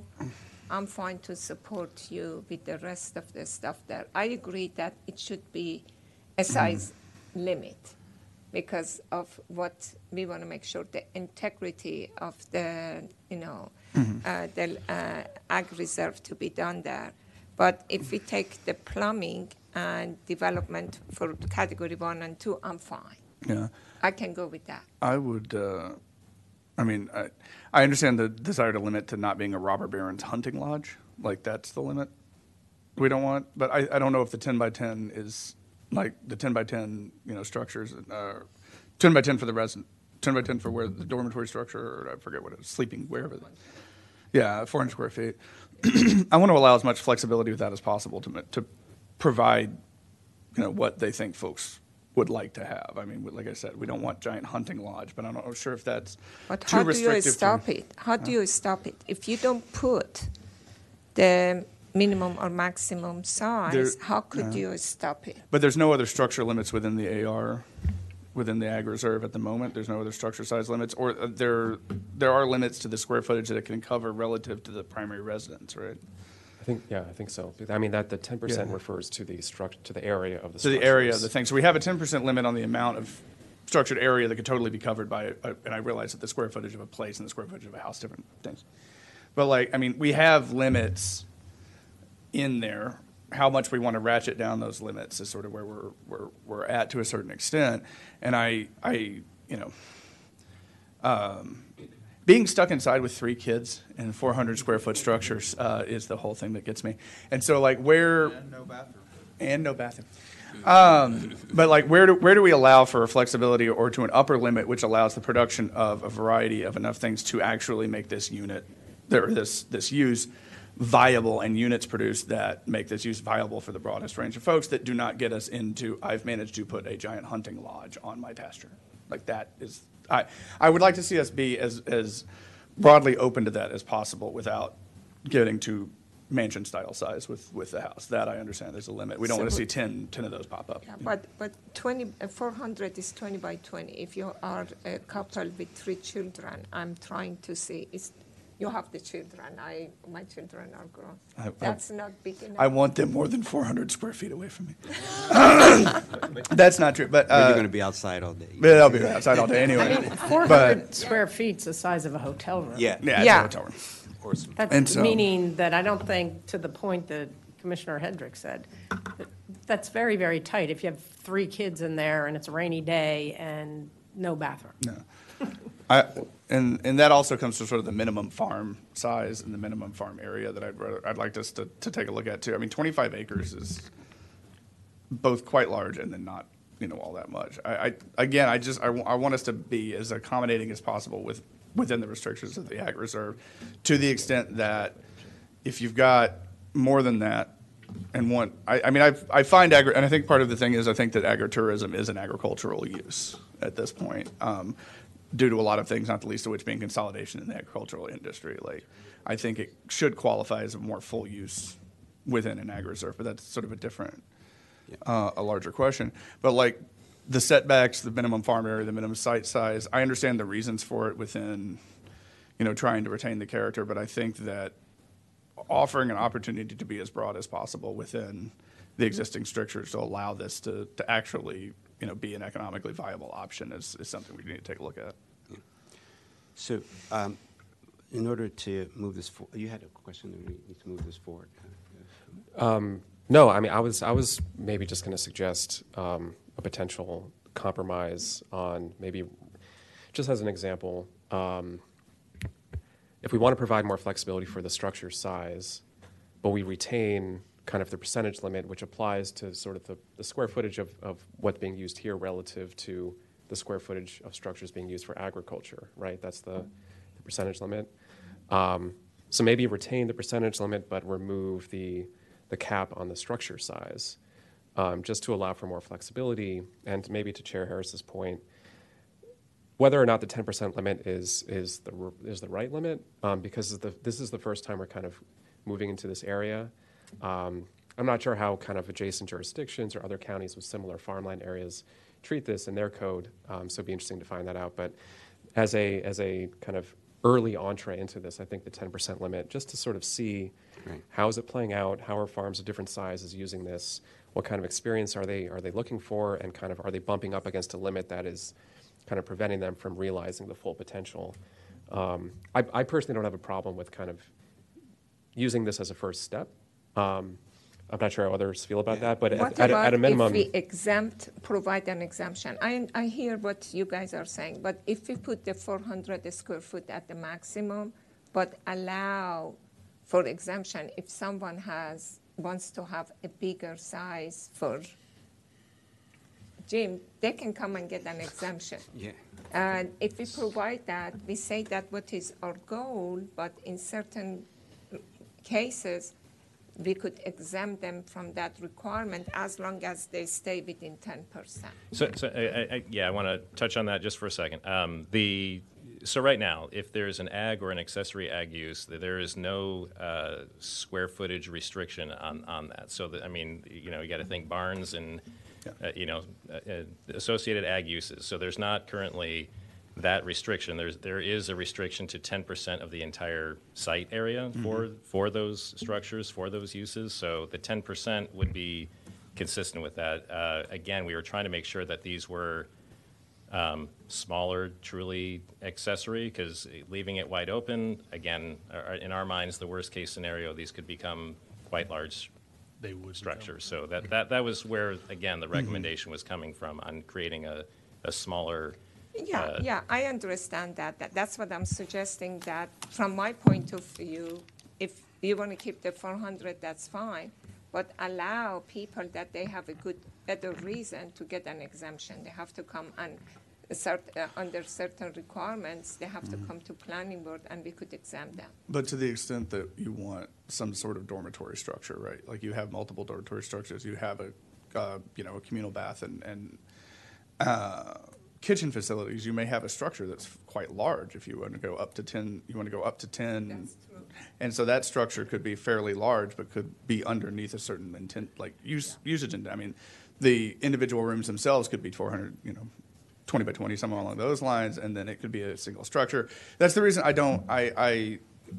think I was trying to look for the reasonable upper limit on how intense the use can be is the goal, right? And I support that. I just don't want us to limit like a 400 square foot, which is a fairly small thing. I want it to be as flexible and open as to accommodate a variety of options to. Can I? And I mean, if it's full enough that people are out there, The text amendment. there's enough demand. Sorry, Brenda. Go ahead. The text amendment limits, it says occupants of over 18 is limited to 2. So Yeah, it's hopefully gonna that eliminates the concern about the hunting lodge. I mean, it's intended for families. Right. Well, yeah, and I would say I think we are not intending to have something that's like a dormitory here. All right, that's yeah. The other thing is That would technically be allowable unless. That would technically be allowable unless we instituted something like the 400. Yes, that and splits that's the why we structures wanna into have it's one thing. Yeah, that's why I think it's a good idea. Yeah. So there are some other things on here that the goal was just to be relatively small, right? But family size, and so I think there's those things in here. So I'm okay. I think we've opened it up for flexibility by having the plumbing. I think we've opened up for flexibility, maybe at least on the site by putting on whatever soils they are, because it's a small property, right? And I don't know if we got any other have we gotten in? I have one final attempt and flexibility on the 400. What if the average structure size is 400, and so some could be 550, and others could be 250 or 3? And Oh, yeah. that's flexibility. You could have a couple little one-bedroom chalets, and you could have a larger 500 or 600 Yeah. square foot thing. I really like that idea. I think that's a reasonable way to do it. If a 10 structure times 400 square feet, the square footage overall must be X, right? I think that's reasonable. I'll go slightly higher than 400 square feet, but I'm not going to beat a dead horse. I thought there was something that read that the structures couldn't be had to be a percentage of the size of the primary structure or dwelling unit on the property. Did I read that somewhere or see that in the slide? So they are specifically exempting the requirement because it's a cumulative, and so they're exempting them from the cumulative requirement that these accessory structures can't exceed 50% of the primary, which would be the farmhouse if they had one. But as Patrick had said, the truly accessory structures like your barns or your milking parlors or stuff are exempt anyway. And so then you have that 10% limit that says 10% of the site for agritourism, including 10% of structure on the site. So you have your big barns, 10% of whatever combination of that can get carved up and used for this, which I almost think in itself could be actually very restricting for small, medium-sized farms. They might not have a lot of space left, which is why I think we set out there, like, you might actually still want to exempt this use from that, but let's not remove it generally because it could cause other problems. And again, that's where I'm trying to come up with this average idea, which had some traction, at least it sounds like. So, Mr. Berbert, I think let's summarize here and see if we can move this forward. So, so I would recommend approving what staff had recommended with the exceptions of removing the item on prohibiting the plumbing, including on the limit the size structures to an average of 400 square feet. Cumulative of 10, whatever, yeah, something whatever. like Is the cumulative average per structure, whatever the average, it'd be 400 square feet or less, and then take out the prohibit development land used for food production on class 1 and 2 soils. Do you want me to do a move? I move to approve a staff recommendation by remove all the prohibition of plumbing and adding the average square foot of 400, and also by removing the prohibition on development on category 1 and 2 soils. Can we also? Can I was going to ask for clarity on the agritourism, the 10% limit. So do we want to maintain that 10% limit overall? Do we want to exempt this particular use? Recommend exempting this particular use from that limit? No, but I thought it was 10% limit up to but the maximum of 5 acres. Was that it? I think whichever is smaller. Whichever is smaller. Right. Right. That's what. Yeah. I'm approving what you had. Yes. So that's for the square footage of where the use could go on the Right, site. I think what Director Sartori is asking is, in the current prohibition of agritourism can't be more than 10% overall of this would start counting against that. And again, staff's having to guess here because there wasn't a clear intent that council staff may have removed that 10% because there was concern that incidental outdoor stays would quickly push a farm over that 10%. Yeah. And I think staff's yeah. deep opinion is we actually are okay with that. We want the rest of agritourism to still be limited to the 10%. That's exempting this from the 10. Yeah. I'm good with. Yes. Yeah, that makes sense. To remove that one, if you yellow that. Yeah. Oh, if you yellow that, so do I have to say everything again, or I could say that exempt the incidental from 10%? Yeah. Because they may already be at 10% for Yes. something else. And this would allow for the okay, use. okay, Yes. great. It's not extra. So Correct. you're amending the motion to also add exempt incidental from 10%. Yes. Do I need to say it again, or this is good? Nah, we keep track Just take of a everything. Thank you. screenshot of the PowerPoint. Okay. Two other questions on the 100-foot set. I unmuted Mitra and I muted myself. Are we retaining the 100-foot setbacks? Because we do have a setback requirement already in the AR, in the Ag Reserve, correct? What is that setback? I believe it's 50 feet now. Okay. I still think we think the 100 feet's appropriate. We are adding sort of overnight uses, potentially up to 10 of them, to a property that didn't have it before. And, I think I'm trying to be fair to a neighbor that might I'm have fine lived with there or other I'll let smoke travels, noise travels. I'm just trying to be sensitive to that. Yep, some screening and some other. Without the food production in the category 1 and 2 soils, I think it makes a lot more sense to increase that for that. I'm okay with that. And then the other one to amend, and you can kick me in a second, Mitra, after I just clarify this one. The minimum farm area is recommending a 5-acre minimum farm size and a maximum of 5 acres overall. Is that right?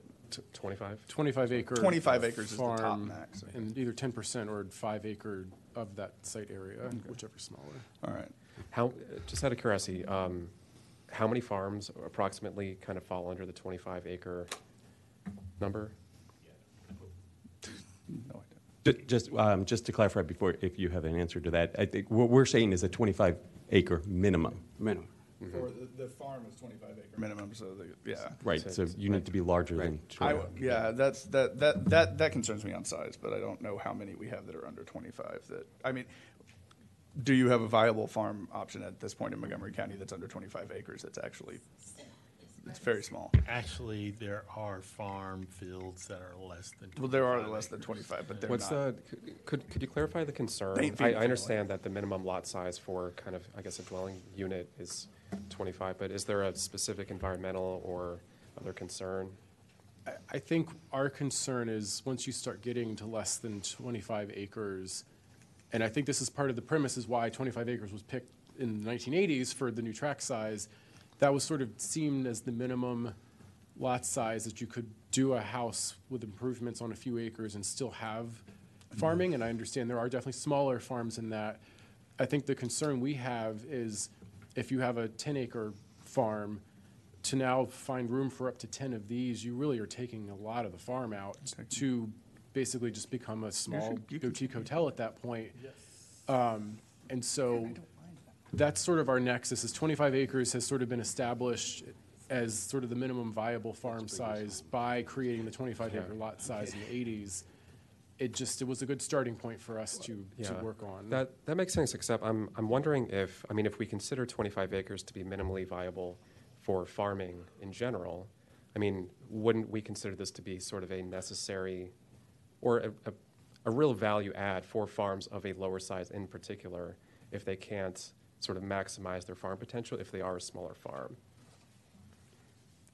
I mean, the answer would be sure. I just think we're no longer in the definition of farming. We're hoteling, I think, if you're doing that, which is I think we could have that debate. I just feel like that's not the use that's been presented to us, and that's why we haven't gone there. And just so we do have some data that was included in the agritourism study a while back now. Just so we're clear, as of 2017, there were a little over 100 farms in Montgomery County that were less than 10 acres.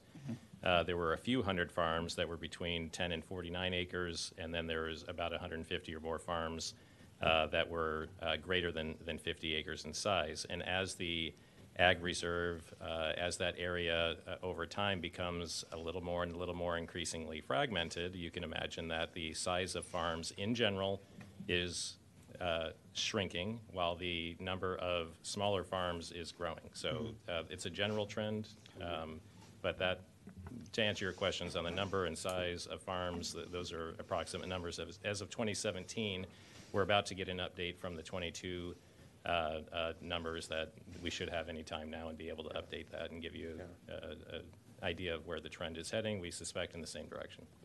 Okay, so I think if we're all good, we're ready. So,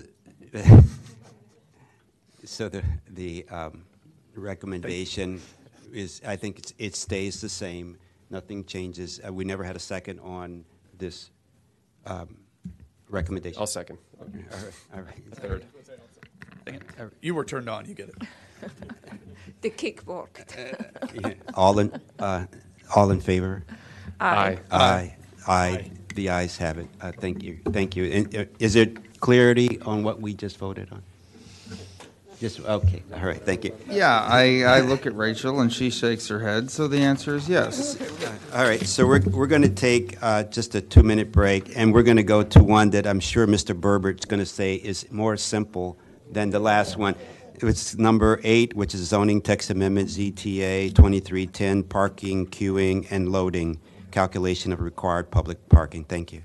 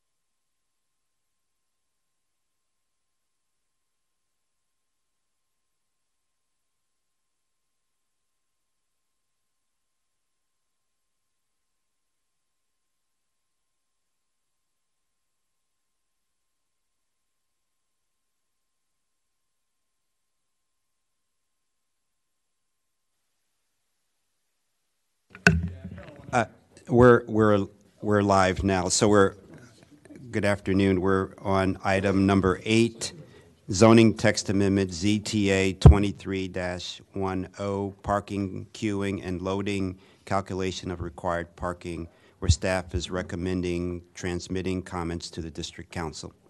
And we have Mr. Burbert from the planning staff presenting this ZTA. Thank you. All right, thank you. I tried to save the hardest for last. Okay. So again, Ben Burbert with the Montgomery County Planning Department, Countywide Planning and Policy. Before you, we're going to discuss ZTA 2310, parking, queuing, and loading, calculation of required parking. I don't know who names these things. Staff is recommending the Planning Board transmit a memo to the District Council that supports ZTA 2310 with a couple of recommendations. The first one is, I think, something that staff has caught that we think needs to be modified to make sure the intent of the ZTA can be fully achieved by modifying a subsection in code we'll discuss later. We broadly want to redefine BRT stations as non-rail transitway stations, and we'll explain why for that in a moment. And, you know, we have a little bit of concerns over parking lot districts and what this may or may not do to them. I think here we're just asking the board to transmit that there are concerns. I don't think we have solutions. They're not really our purview to solve, but we are aware there's a concern there. This ZTA was introduced on November 28th by now Council President Friedson and Council members Glass and Mink. The entire council has since co-sponsored this ZTA. It's going for a public hearing January 16th, 2024. And again, this adjusts the vehicle parking allowed for residential projects that are within certain distances of defined transit systems to no longer have to provide the baseline minimum parking. One of the big reasons that council had introduced this ZTA was hopefully to help the affordable housing or housing affordability and production in general. You know, parking is expensive. It's not $70,000 a space when you're doing above grade parking, but it can get that expensive when below grade, and that's really what we push for near our metro stations to maximize what can happen above grade. And again, we're also, just as a planning department, generally looking for ways that we can reduce car dependency and create more places for people and less places for vehicles. You know, and sort of the benefit of this ZTA is it continues on the existing market-based approach that we have, where a developer ultimately can decide how much parking their project needs, except currently, to get less than sort of that baseline minimum, there's a lot of hoops you have to jump through. This would just make it a lot easier to provide less parking if you determine your project doesn't need it. If you think your project does need it, you can come and ask the board to provide more parking. And this doesn't inherently retroactively change the requirements. This doesn't also stop somebody from coming in and doing a site plan amendment to maybe amend the site plan to say that we want less of the parking to count towards us. Maybe they could then lease it to a neighboring project who wants to then use some of the spaces. But all that kind of stuff would have to come back to the board because right now everybody has agreements for how much parking is associated with their project. So again, as introduced, there is a section in the parking set part of the code that's called adjustment to vehicle parking, and that's kind of where all the other things that applicants use now to reduce parking live. This would add a new 8 parking minimum near transit, and it would exempt, as I said, residential uses from those parking minimums within a half mile of a metro station, a half mile of a Purple Line station, or a quarter mile, and as introduced, of a bus rapid transit station that's either existing or has been funded for construction in the 6-year CIP at the time of application. So this is just residential, it's not for mixed use?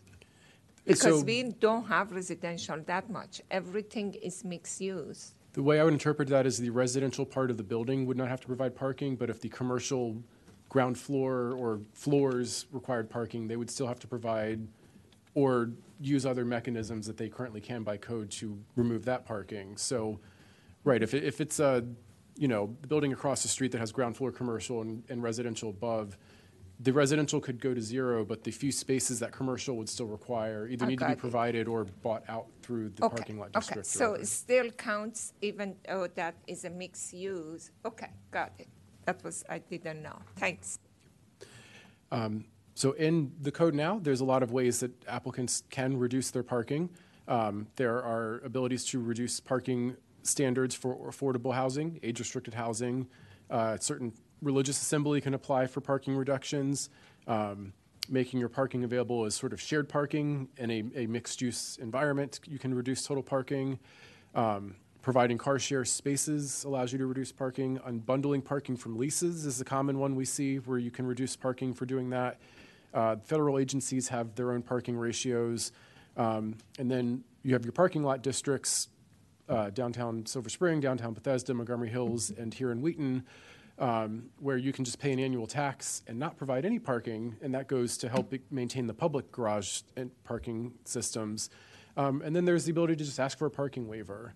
In the past 10 years, we've had at least 10 projects in the county that have used one or many of these combined to reduce parking below the baseline minimum. The one thing they all kind of did have in common is they were near our metro stations. So it's sort of painting the picture as to why this ZTA is sort of the next evolution of this. Again, we talked about the 4 parking lot districts before. I think the concern... Can I just ask one? Excuse me. Sure. So the PLD's parking lot district, so if you're in a parking lot district, you don't have to provide parking, but you have to pay into that fee. Correct. Right. So you're assessed an annual tax, basically, for not providing the baseline minimum parking per the county's website on how the system works. And so that's really the concern I think staff could see, is that there could be a long-term funding problem if more and more projects are able to come in and not have to pay that fee. And again, it's sort of complicated because this is sort of run by DOT. It's really their thing. I am aware that I think council's aware this could be a problem. I think there's going to be some discussions forthcoming on it. You know, we're aware that it could be a problem. I think it's a little hard to measure how big of a problem. And again, part of that's going to be based on how many applicants retroactively amend site plans to take away the parking requirement, and then that could take away the fee. I think there's... But if they didn't, just say they said, I can get out because I'll just pay the fee. But wouldn't the people, but that's assuming the people that you're not building the parking because you tell those folks there's a garage next door, park in the garage. Wouldn't they get their fee from the payments and the people paying to park in that garage, or? So the county definitely charges, you know, you can buy a monthly parking pass and park in those garages. I honestly don't know enough about the funding mechanisms and balanced budgeting of PLDs to know what percentage comes from the property sort of tax assessment versus the parking revenues. And so there might be ways of making this back. It's just not an expertise I have. Okay, thank you. So are you going to coordinate with DOT, or you think that the council staff will coordinate with DOT? Because I know that this is a big revenue and this is an issue for the PLDs. Is it our job to coordinate with DOT and provide response here, or is it that the DOT is going to send their comments straight to the council? I mean, we can certainly reach out to them. I would suggest, from the purpose of commenting to council, I think they need to be their own advocate in this. It really isn't our purview. I think we can make them aware of it. And I think Mr. Cronenberg might have something to add here.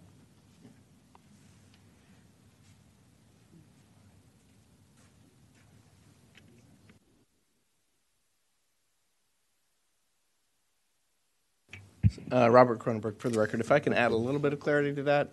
So in Ben's right that in the PLDs there used to be a tax, an ad valorem tax that was assessed based on the parking, kind of the delta between what you're providing and what you're not providing. You can go down to zero, but then you're paying the tax between that delta. So if you had a requirement, then you had zero, whatever was the difference you were paying. The county has not assessed that tax in many years, and so there's no tax being collected, to my knowledge, at this point. And the parking garages themselves are not. They're a revenue source for the PLD and for the county, but there's not a reliance on the projects and the development in the downtowns for that revenue, specifically, for development. the way that the code is written is the parking lots or the parking garages in most cases, they're there to the tax was there to satisfy maintenance and upkeep. It was not to satisfy a parking requirement. So hopefully that provides a little clarity for you.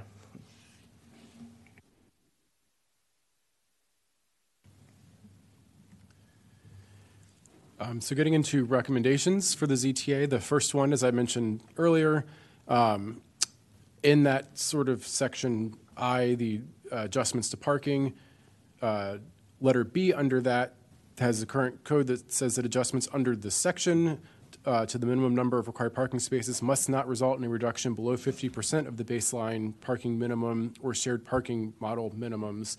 I believe this was an oversight by council to not catch that this is here. I believe the intent's to get us to zero if somebody wants to.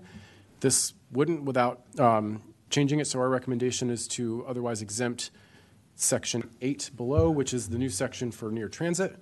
So you're basically saying this doesn't apply to anything under this near transit requirement. That's what essentially is making sure that that's clear. The next one is to go into section C of the new part of the code that's relying on bus rapid transit as one of the three sort of metrics to allow you to implement the reduced parking. Defining BRT gets a little complicated. I think in the past in the code when we've used BRT as one of the transit options that would qualify you, like for the biohealth priority campus or the mixed income campus that we've taken forward, it always qualified around planned. And so it's a little more intuitive to say, well, we know what the planned routes and stations are, we can apply that. Now that we're dealing with existing, there was a little concern that, you know, what is BRT to one person might not be to another. And so are the improvements that they did for Flash on 29 really BRT? You know, the answer probably is yes from the county's eyes and to a lot of people, but maybe not everyone. The other thing we have is, you know, we keep planning and we keep modifying routes, we keep adding routes, changing routes. And so the kind of lowest common denominator to capture all of this change was to use non-rail transit way because that's the new sort of defined term in the functional plan of highways and transit ways. And that would also just clear up the idea that, you know, improvements of high quality transit were made on 29 and that's a non-rail transit way, therefore those would count. So that's sort of the reason for this change. I think it doesn't, in our mind, change the intent at all. It just makes it cleaner and easier for us to implement as projects come forward in the future. Again, we did a climate assessment on this, planning staff. Can I just ask one question? So Sure. it's any BRT station, not a. That's existing or that is in the capital plan. So in this instance, the Flash 29 exists, and we have Veers Mill and Rockville, parts of Rockville Pike are now in the capital budget, and so we've sort of assumed those, the quarter-mile buffers around those three corridor stations would be able to start applying for this once this were approved. Okay, all right, thank you. So in the climate assessment prepared by planning staff, we do find that there could be slight to moderate positive impacts on greenhouse gas emissions because this would hopefully encourage more either car light or car less households and encourage more walking. It's a little difficult to measure how big of an impact. I think these areas are already sort of robust for that lifestyle anyway, but this will just go that much further to making that a reality. We also think there could be slight positive impacts on the community resilience and adaptive capacity, kind of for the same reasons, reducing auto dependency, creating denser places and more places that inherently community can kind of gather and help each other out in times of need. So in conclusion, staff is recommending to the board transmit that memo to district council supporting this CTA, modifying the section to exempt the parking near transit from the 50% reduction limit, and to change BRT stations to non-rail transit way, and to just acknowledge that, you know, we want to make sure that PLDs continue to function. It sounds like they may have a path they've figured out, but I think just making sure everybody's aware that that is out there. So that concludes our presentation. I have a general comment question. Thank you for clarifying this. When I first learned of this, I thought it was going to be a mandatory reduction in parking as opposed to a permissive reduction in parking. And this is all it's about, is like allowing a developer or property owner to reduce the minimum required parking.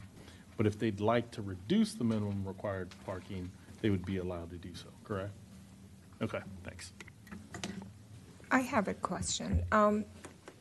When I was reading the ZTA, you talked about how they decide, and you didn't make any comment about the measurement of 1/4 or half a mile. I think it's important to be inaccessible for people. You know, if they are using the transit, if you're talking the walk shed of half a mile or 1/4 mile, they should be able to walk. If we go like the way that you called it, bird view, that it's just connected and there is no connection, then how do they get to their place unless that it may be a much longer distance to walk? Yeah, I think we definitely shared that same concern. The reason we haven't made a motion here on that, it's partly because, this is one of many places where we define things that can happen because of your proximity to transit or other land uses. And so to sort of address this holistically, what really wants to be added to the code is a clear definition on how you'd actually perform that measurement. And that would nicely fit in a different section of code where it sort of is like rules that apply to the whole ordinance. And because that was not introduced as part of the ZTA, we can't do it now.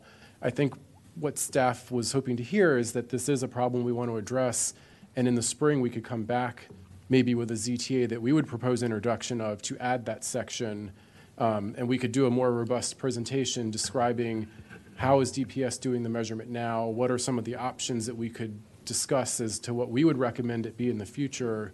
Okay, so can we add a recommendation that a ZTA would come in future to discuss? We need to do that. So I think that right now as it is, it puts it in limbo. It's a big limbo in my opinion. But I totally understand what you're saying, and under the conclusion, maybe we should add another bullet point that, we need another, if you believe that ZTA is the right way, we need another ZTA to define, especially if given to DPS. DPS needs a tool to know how to enforce it or how to measure it.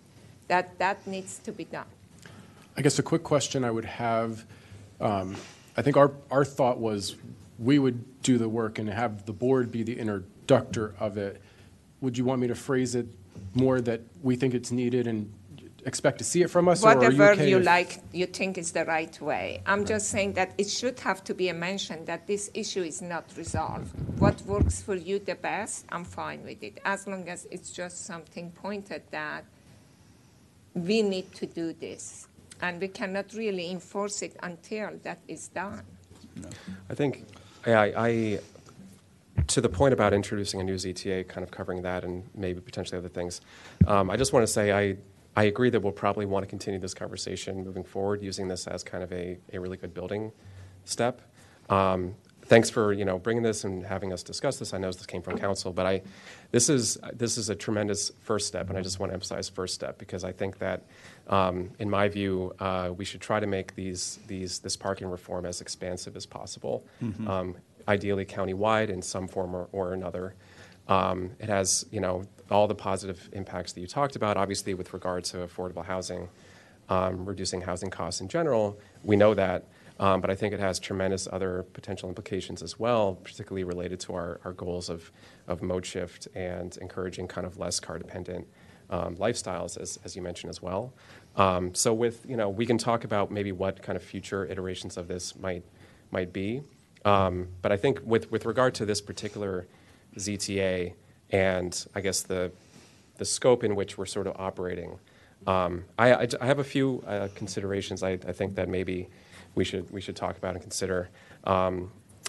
First, related to the distance thing, we'll come back to that. I think that as the crow flies, just to make it as expansive as possible, sort of the radial distance, if we are going to use a catchment area approach, I think that is preferable because it includes more potential developable properties. In addition to that, I think that we should consider adding MARC stations, to the list of transit services.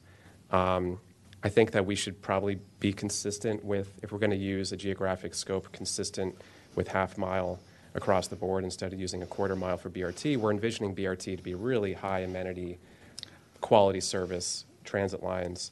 I think people I think people will be more than willing to walk or bike or stroll or whatever the case is beyond a quarter mile to BRT stations. And on top of that, I think that we should at least consider adding other high-frequency bus routes, whether that be WMATA or Ride-On, to this list as well. Frequency can change, so I know that's perhaps hard to sort of capture in code. Also, the definition of high frequency can change.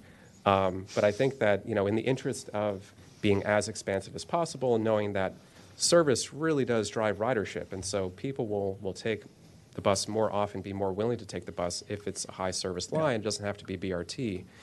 And so along stops where those high service lines exist, I think that we should consider applying or recommending applying this CTA as well. Maybe I'll stop there for now to see what the thoughts are there, but we can continue talking about other things too. So I just have a question. So is your point is to see how to add it into the ZTA, or is it to say that you recommend staff working on a ZTA that could amend this to to can implement, or I don't know if there's some studies may need to be done, but thinking about adding near MARC stations, BRT up to a half mile, and then at WMATA bus stops if there's a high frequency of. I would defer to staff about what the best approach is. I hope that we could at least cover some of that in here.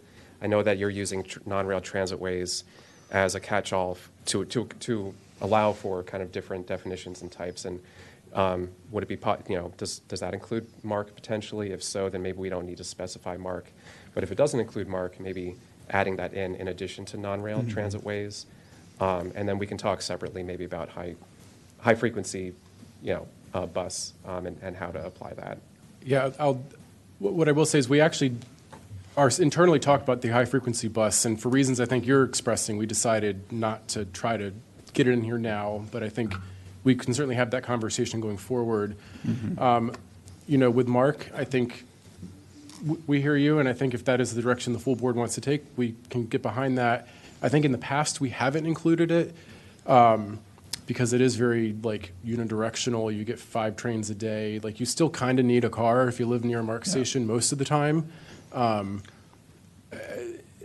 Hopefully that can change at some point, and I know it becomes chicken and the egg of will it change because you've added the development?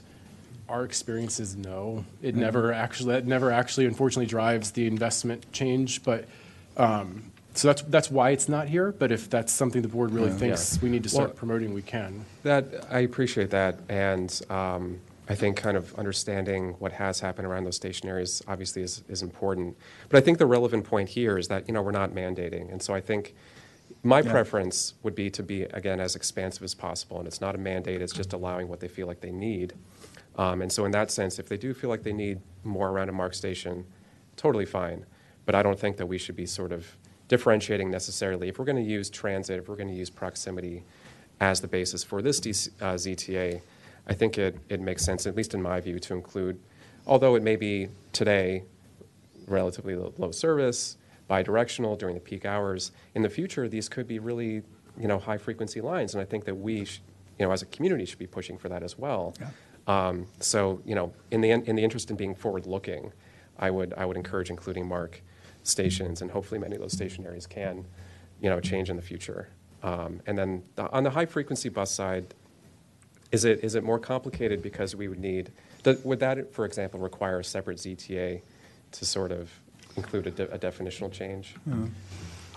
I think if we could put it in the CTA and it would just, the definition of high-frequency bus would have to just get codified into the section and whatever the metric, whether it's, certain amount of headway during peak period or multiple lines maybe. I think there's stuff that we'd have to figure out, and I'd see Dave, who's probably more of a subject expert on this than me, wants to chime in, so. Yeah, David Ansbacher, Acting Division Chief. I think we do have some concerns with this. It is very difficult to define and therefore measure. As we know, even high-frequency bus lines can change. The stations can change. Obviously, MARC, Purple Line, Red Line, and BRT, the stations are largely fixed, so we don't have that concern with them. But then, even if the lines were to, the high-frequency bus line stations were to be more fixed, I think another concern is frequency changes. Frequency can be very difficult to measure from hour to hour based on operations. Those operations change. It just gets very difficult to measure. Mm-hmm. We can continue to think about it. I'm just not sure that we're ready at this point to have to be fully behind that. And if I could also provide a kind of a source of comparison here. About 4 or 5 years ago, the County Council made changes to through ZTA to our ADU, or accessory dwelling unit regulations. One of them was to exempt parking requirements for ADUs within 1 mile of MARC rail stations, Purple Line stations, and Red Line stations. So just as a point of reference of another place where they've included MARC, but also went farther in terms of the scope of that. Yeah. I think that, sorry, I'll just say one more thing then. James, I'll turn I'm back just to you. going to repeat most of what you said. That's fine. That makes sense. The high frequency challenges, that makes sense. I think there's something to be said for kind of if we develop at scale and density in some areas, it's less likely in the future those areas will have less service, hopefully. But again, chicken and the egg. So personally, that makes sense. I'm comfortable sort of leaving that out.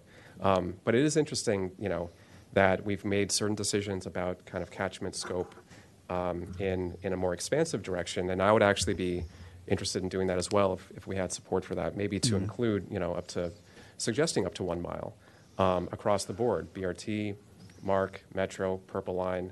I think that's something that, again, if we're going to use geographic catchment as the proxy for having a non-car or limited car lifestyle, although I think we should maybe do this countywide in some form, I think up to 1 mile would sound good to me. Mr. Linden, are you suggesting it be mandatory or permissive? That's Permissive in the same sense that we see it here, where just removing the minimum requirement, so developers will be able to build what they feel is necessary. Of course, we would, for many of these, we would continue to see site plans come in, so we would have a say as well. Yeah. But removing minimums, I think, is, and as we've seen around the country, as you all are, of course, well aware of, this is increasingly done in cities and urban counties, both for housing affordability and for kind of environmental sustainability reasons. Yeah. Do you have a comment? I will go through very quickly because Josh got most of them. I would like to include MARC as part of the thing. Recommend that we include MARC trains in there. It is an endless cycle of chicken and the egg, but I would go forward looking on that, and there are places where it would be a useful thing. Again, we're doing minimum, so I would ask to include MARC. Also, as Commissioner Linden mentioned, the half-mile universal. I would take a half-mile universal, at least, over those stations, including BRT. I also support a mile around it as well, if we can get 3 votes for that. Again, you talked about the measurement in there. I would still recommend the straight line measurement around as the preferred one. And I was interested in that the DPS's current version is if any part falls within, the whole part falls within, the whole plot falls within. I would recommend retaining that in whatever version we have in the future, if we recommend a future ZTA for that as well. again, with the frequent bus routes, I mean, if we tied it to something along the lines of number of routes or something like that, there's like 6 Q routes that come by my house. Like it's not so much the Q2 is better than the Q4, but they all get me where I'm kind of going. So like if we can work out something like that, I'd absolutely support us putting high frequency bus routes in there as well, either with Ride On or WMATA. Headways and peak periods, whatever is the best option for that, because the whole purpose is moving people. And if it moves people well, given the benefit, we have the infrastructure, let's invest in the areas around that infrastructure. Also, I think this is beyond the scope of this particular ZTA, but as I mentioned with parking requirements countywide, some ZTA that addresses the parking requirements for residential uses countywide, I think would be useful, or some recommendation from us. I think it's 2 per residential unit in most of the non-CBD. Yeah, if we are going to sort of produce a ZTA, for them to consider, I would encourage us to look at how to reduce those restrictions countywide and reduce those minimums that we have for residential uses, as we did with ADUs, reducing those. That was tied to transit geographically, but to do something where we minimize that sort of countywide to sort of encourage that sort of development that's got access and things like that. So something to consider as we move forward. And then I don't know how to best say promote or encourage or at least acknowledge that site plan amendments are possible and make that something that is notified as much as possible, or at least publicized to the extent that this is not retroactive, but site plan amendments are an option that you have. And I would like to see that sort of like publicized as much as we can, a little bit, again, beyond the scope of the ZTA specifically. And anyway, Josh caught most of my other bullet points on my notes, so I think we're good. Yeah, thank you. So I have just a couple comments on what is MARC ridership like these days? I mean, is it, I mean, just in general, is it? Not great. Not great. Okay, all right. I don't have an exact number for you, but it's not a huge player. Mm-hmm. I don't know, maybe 10 to 15,000 boardings sticks in my head, but it's nowhere near what Metro Rail or Ride On are.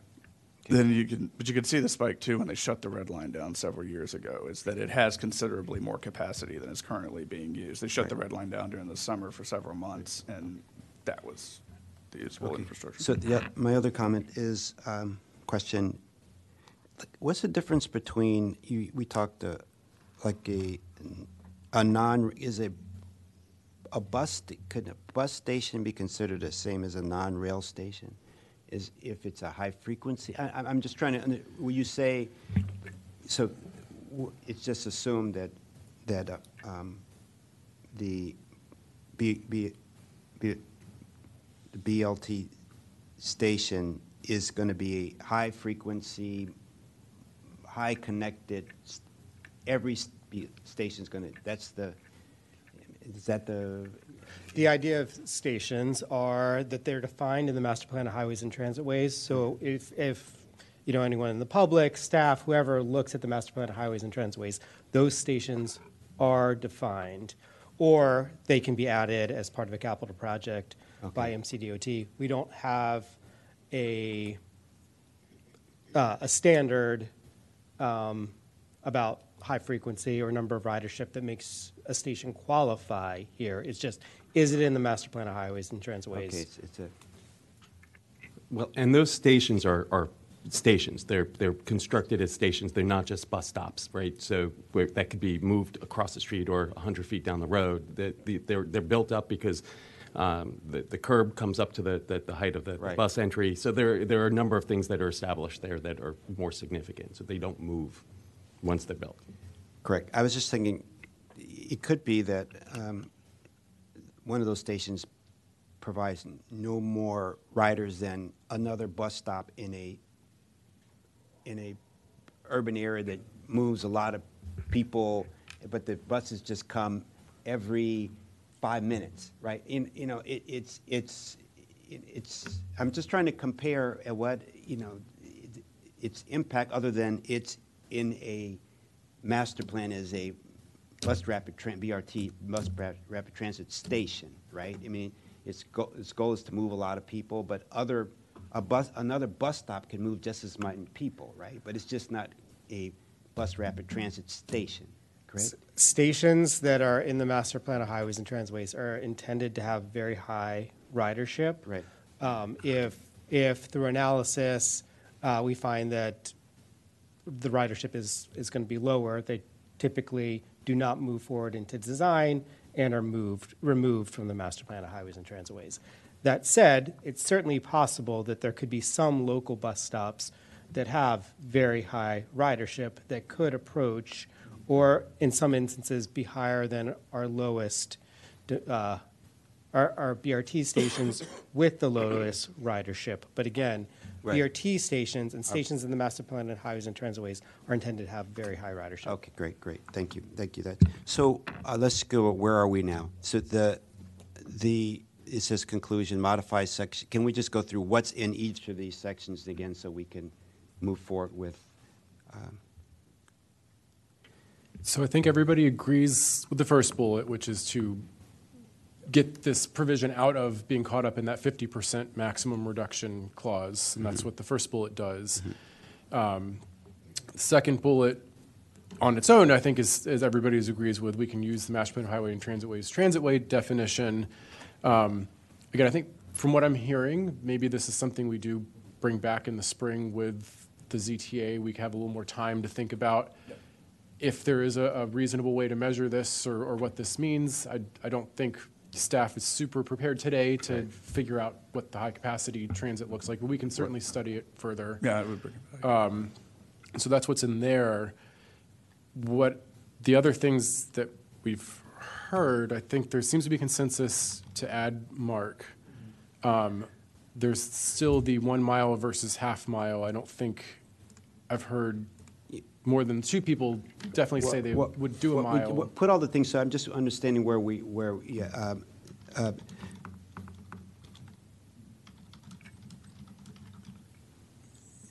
and that is 1 mile versus half mile. I think originally there was 3 measurements: a quarter for something, a half for something, and a half. Go ahead. It was half for Metro and Purple Line and quarter for the bus transitways. Okay.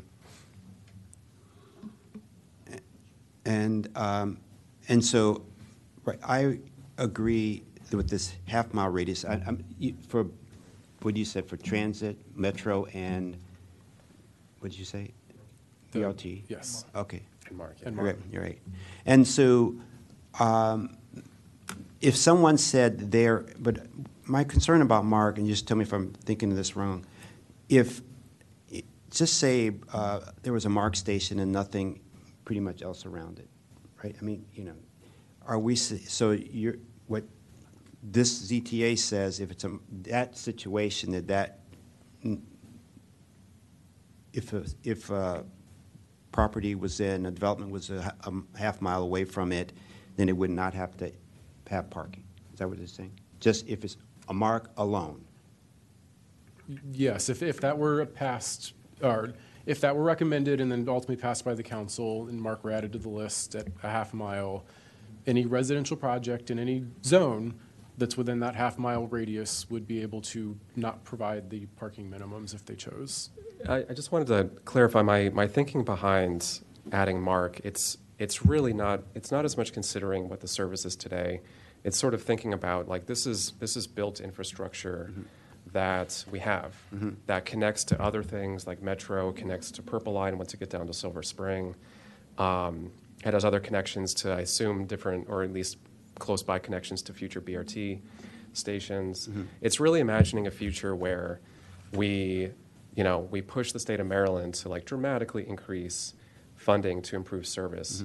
So, it's more akin to sort of, like, today it's thought of as commuter rail. It's more akin to sort of like a regional rail system, right, where you have, like, all day long, 2-way, pretty frequent, like every 15 to 30 minute service. And it's really, it's mostly a funding issue. Like, we're actually really fortunate to have such built infrastructure basically ready to go. It's really just a funding issue. So it's the kind of it's the kind of infrastructure where I'm really optimistic that in the future we can very quickly make big service Right. improvements. And if so, I think having this policy in place to include that will sort of be ready to go. Like the ground will be kind of prepared and will be set. So I'm okay with that if, how many opportunities are for the MARC Connect to other rail stations? I mean, you saw it's Silver Spring. Is there other places where they can connect to? It connects at Rockville. Connects to Rockville? It connects at Rockville. There's a station at Rockville that connects to the red line. Okay. All But right. I have a question in that regard. Market station may not be in the urban area, it may be in the rural areas, okay? The problem is that if you don't provide parking, that some people may need to have a car to go grocery shopping or anything else because not other amenities are available because they're not. Yeah. In And they have the they have the option under this. And I think that gets to sort of what Commissioner Barley was talking about before. It's more permissive than mandatory. It really is permissive, not mandatory. And Okay. I think that if developers are building in an area that's more rural, they're probably going to determine on their own that they need more parking there. Yeah. I've got it. Great. Okay, so, and then the 1 mile versus half mile was for what specific again? Just the, So, I mean, there's an infinite number of ways this could go. So right now, the ZTA has the half mile for the Purple Line and the metro station and the quarter mile for the BRT. The sort of initial recommendation was let's make them all half mile. And then there was support from, I believe, at least two of the board members to actually make them all 1 mile. And I'm assuming that would also apply to MARC stations, the same, treat them all the same. So assuming we're going to add MARC to the recommendation, I feel like there is consensus there. I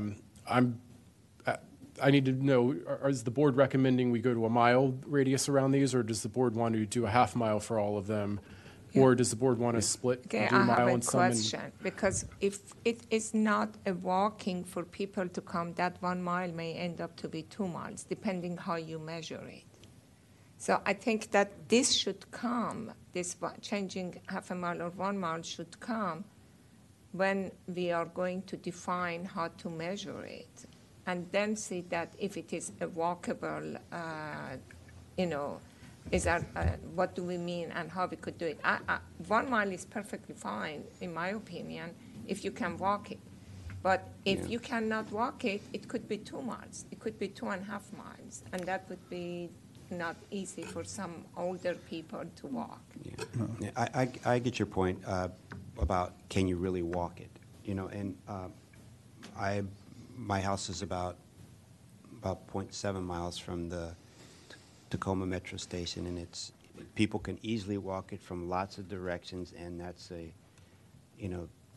people take the Metro big time. So if it were just a half mile, I mean, I think it should be more than a half mile, but I think it should be you can really truly walk. Well, we also require the developments produce infrastructure improvements when they come in. I mean, we're going to be allowing for, with this development, if we expand it, and it does make things pencil out that would not otherwise pencil out, that includes off-site and on-site infrastructure improvements. We're producing the walkable situation that we want, and if it's not, then they build it at the parking minimums they need, and it doesn't matter. But it doesn't change anything that would otherwise be.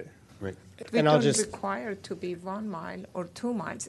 If we ask them to build the infrastructure, it may be 2 miles of walking, because we don't require that. In my opinion, it all depends how you measure it. 1 mile is walkable, but if you measure it radius and there is no walking, it could be 2 or 3 miles. I think it's a fair point, and obviously people have different needs and abilities, and so walking to some person means something different for someone else. But I think I know we don't have to dwell on this forever, but I just wanted to point out again that proximity to transit is really just one rationale for removing minimums. Yeah. I think that it's certainly not the only rationale, and it may not even be the most important rationale depending upon what the challenge is. Obviously, we want to encourage people to use transit, and so this is one way of promoting that particular lifestyle, but it also really relates to housing costs. And, we see around the country that some cities across the board are removing minimums citywide. Some counties, I think, that are more urban have done the same. Some states have required cities above a certain size to remove mandatory minimums across the board. So I think what we're considering here is actually kind of a limited form of reform that very much should be a starting point and not kind of the maximum constraint. And for that reason, I think we should be as expansive as possible. Yeah. I think 1 mile from transit station is better than half mile, but it's not as good as countywide, which I think ultimately we should be considering countywide reform. Yeah. Because again, it's not saying you can't do it. It's saying we should allow people to build what they feel they need. So, for those reasons and probably others, I would support 1 mile for now. I think that this deserves coming back to as part of a futures ETA with some other considerations, but I would push for 1 mile. If I might add a comment for levity, one of the things that I think is interesting in expanding the 1 mile zone, it does give private property owners more say in the development of their real estate, and it gives them more individual control. So, you know, there's a trade-off, and I think it's positive for both sides. You potentially reduce parking, you increase the opportunity for housing, and then in turn, you also give more control back to the owner of the real estate. Staff is fine with 1 mile. We would prefer to keep this as simple as possible because it's just easier to apply. So a 1 mile straight line distance makes sense to us. I will also say, to address some of the comments about the provision of adequate station access infrastructure, that is, of course, very important. And most of the BRT projects and the Purple Line are coming with additional infrastructure. The board saw the Beers Mill Road BRT project maybe 6 months ago. That was combined with a bicycle and pedestrian improvements project with some substantial improvements. The US 29 BRT is in effect now, but upgrades are coming both to the transitway and to the pedestrian and bicycle infrastructure. And the Purple Line is under construction, as we know right now, and there's a lot of work on projects as part of the Purple Line to improve walking and bicycling, but also additional projects for many of the station areas that are underway, separate from the Purple Line, that are underway right now to improve walking and bicycling. So that is coming with all of these projects. So I just want to add one more thing, because maybe I'm one of the oldest sitting here. And when you think about the age, people that they retire, retirement age, they downsize from the single-family houses, and they want to go to the urban areas that they don't have to drive, okay? And just be able to use all the amenities very easy. So that's why that I want to make sure that for people that are 70, 75, 60, 65, that they may have some less mobility, we should make sure that the walkability is available for those ages also. If someone wants to move to one of these multi-family, that I believe many of aging communities, baby boomers, probably they're going to do that. Eventually you don't want to drive anymore, and you want to be somewhere that you have access, everything. 2 miles for someone that is at 70 or 75 is a long way until someone that is young and they can walk easily. And, right now, although I'm getting there, 2 miles is easy for me. But I know that in 5 years or so, 2 miles may be a little bit pushing it.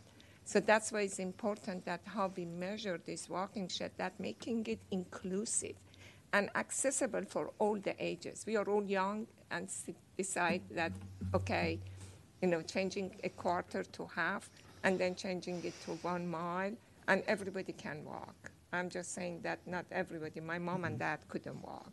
I had to carry them.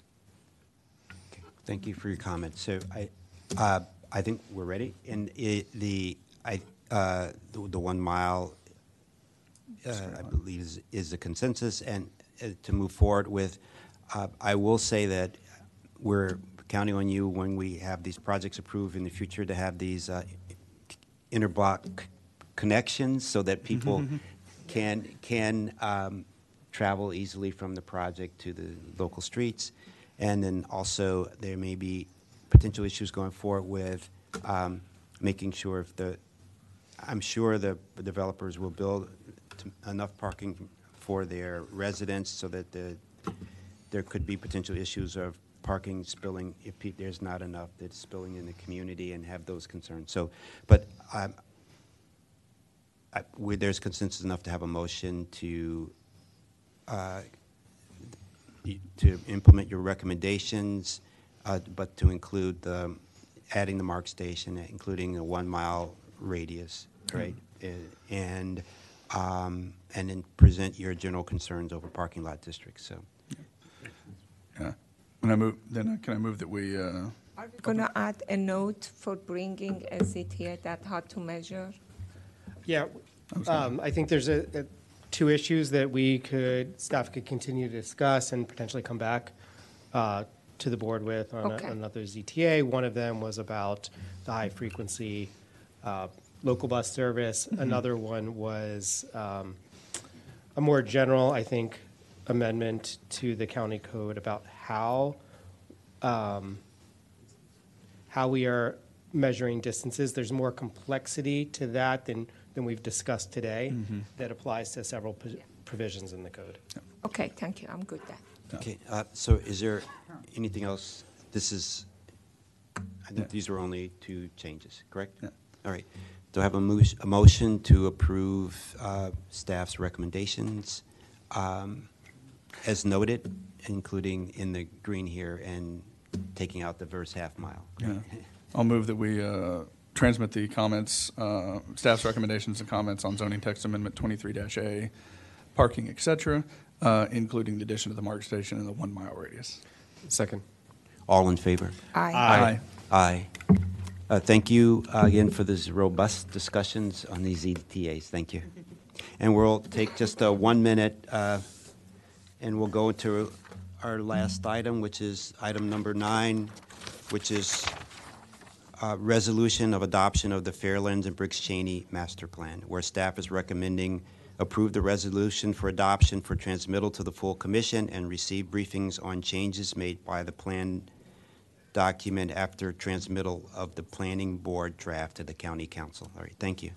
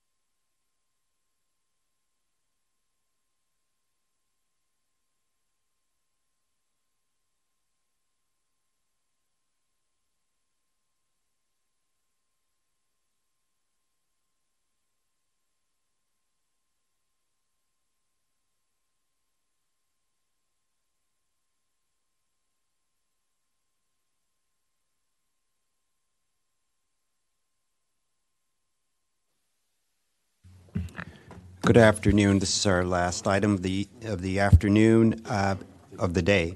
It's item number 9, adoption resolution for the adoption of the Fairland Briggs Cheney Master Plan, where staff is recommending approval of the resolution of adoption for transmittal to the full commission and receive briefing on changes made to the plan document after transmittal of the planning board draft to the county council. And Clark Larson from the planning department is here to give this presentation. Thank you. Thank you, Mr. Chair, members of the board. Again, Clark Larson with Up County Master Planning Division. I am one of the co-leaders of the plan, among others who have come before me.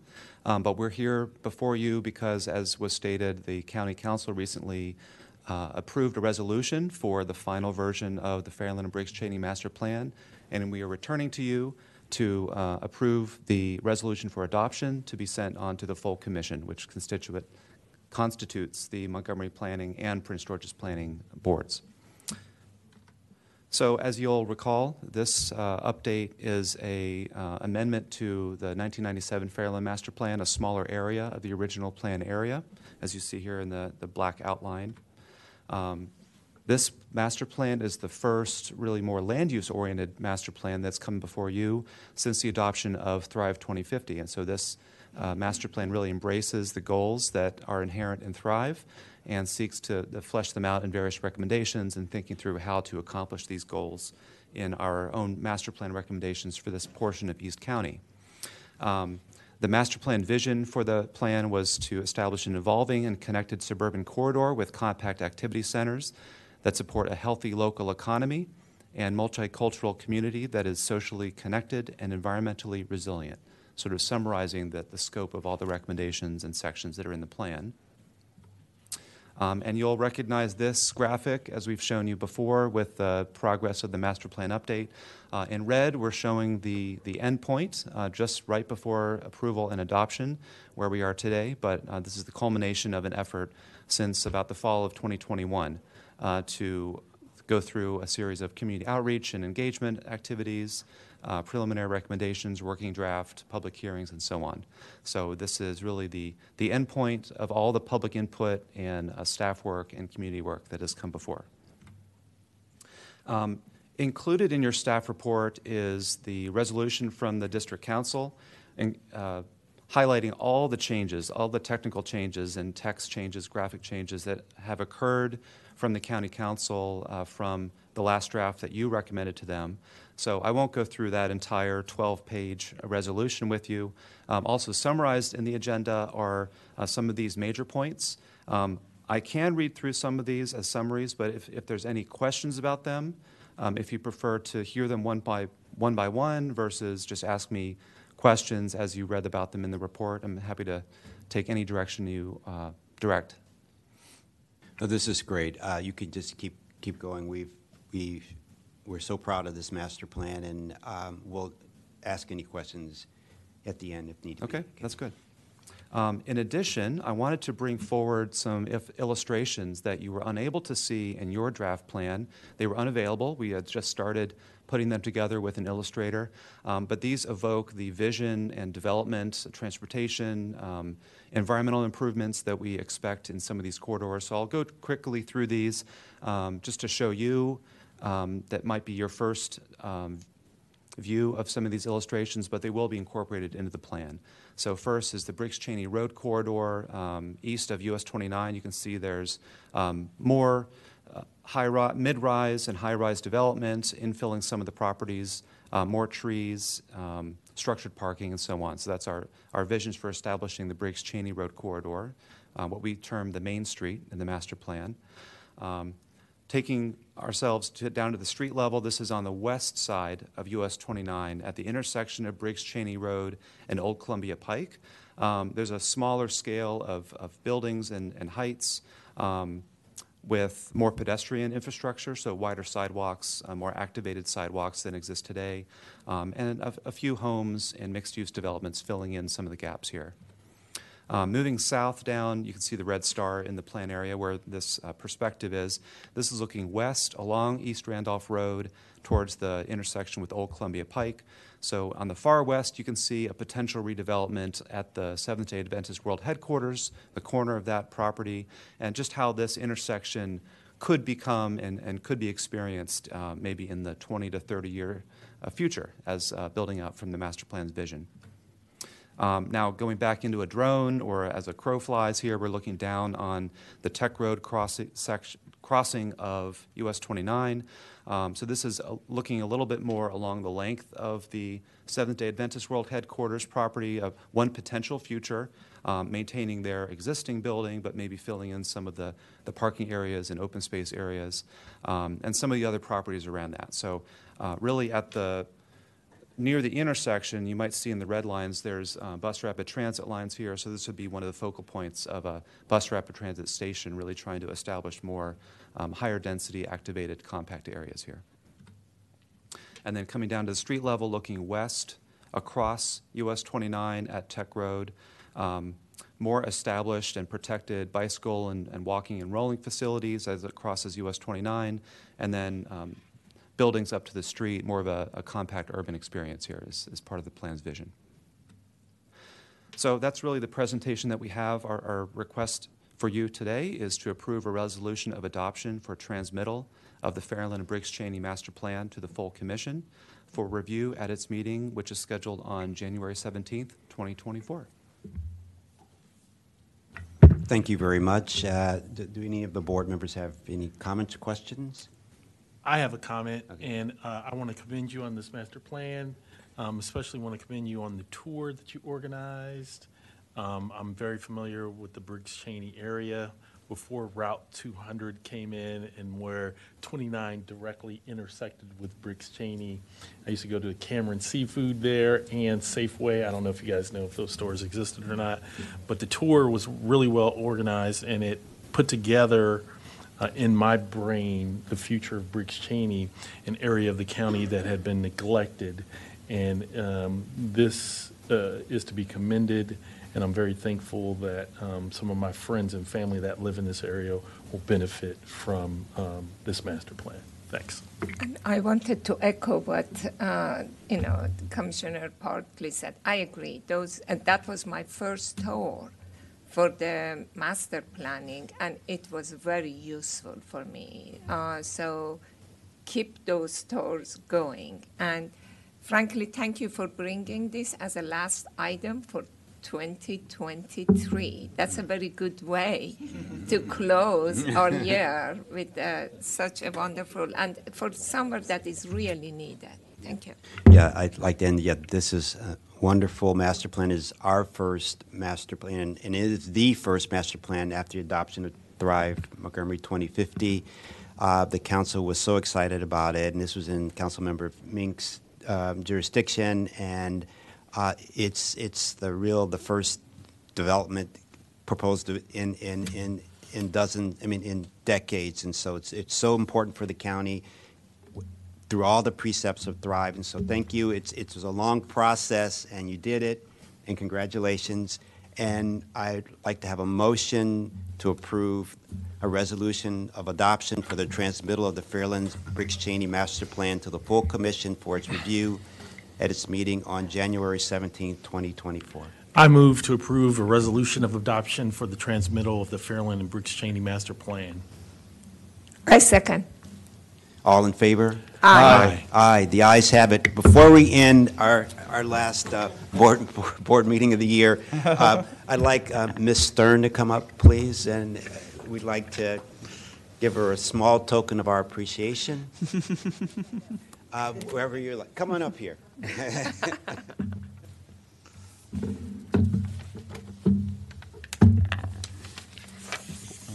Yeah, this is a small token of the Commission's office, including the board's appreciation for your dedicated work as being here for several years at the Planning Department and as being the Deputy Director, and over the past year as being the Acting Director of Planning. So thank you so much for your hard work, your long work, your leadership, And we're so excited that she'll be moving on to Prince William as the planning director. Thank you so much for your hard work, and thank you. And then, and I think you have a green thumb, correct? I will have So this is for your new office building, and to remind you of all of us, the planning department and the board. Thank you so much. Yes, Thank you. Thank you. And I think we're gonna- So the board meeting is just ended. Happy holidays to all of you. Thank you.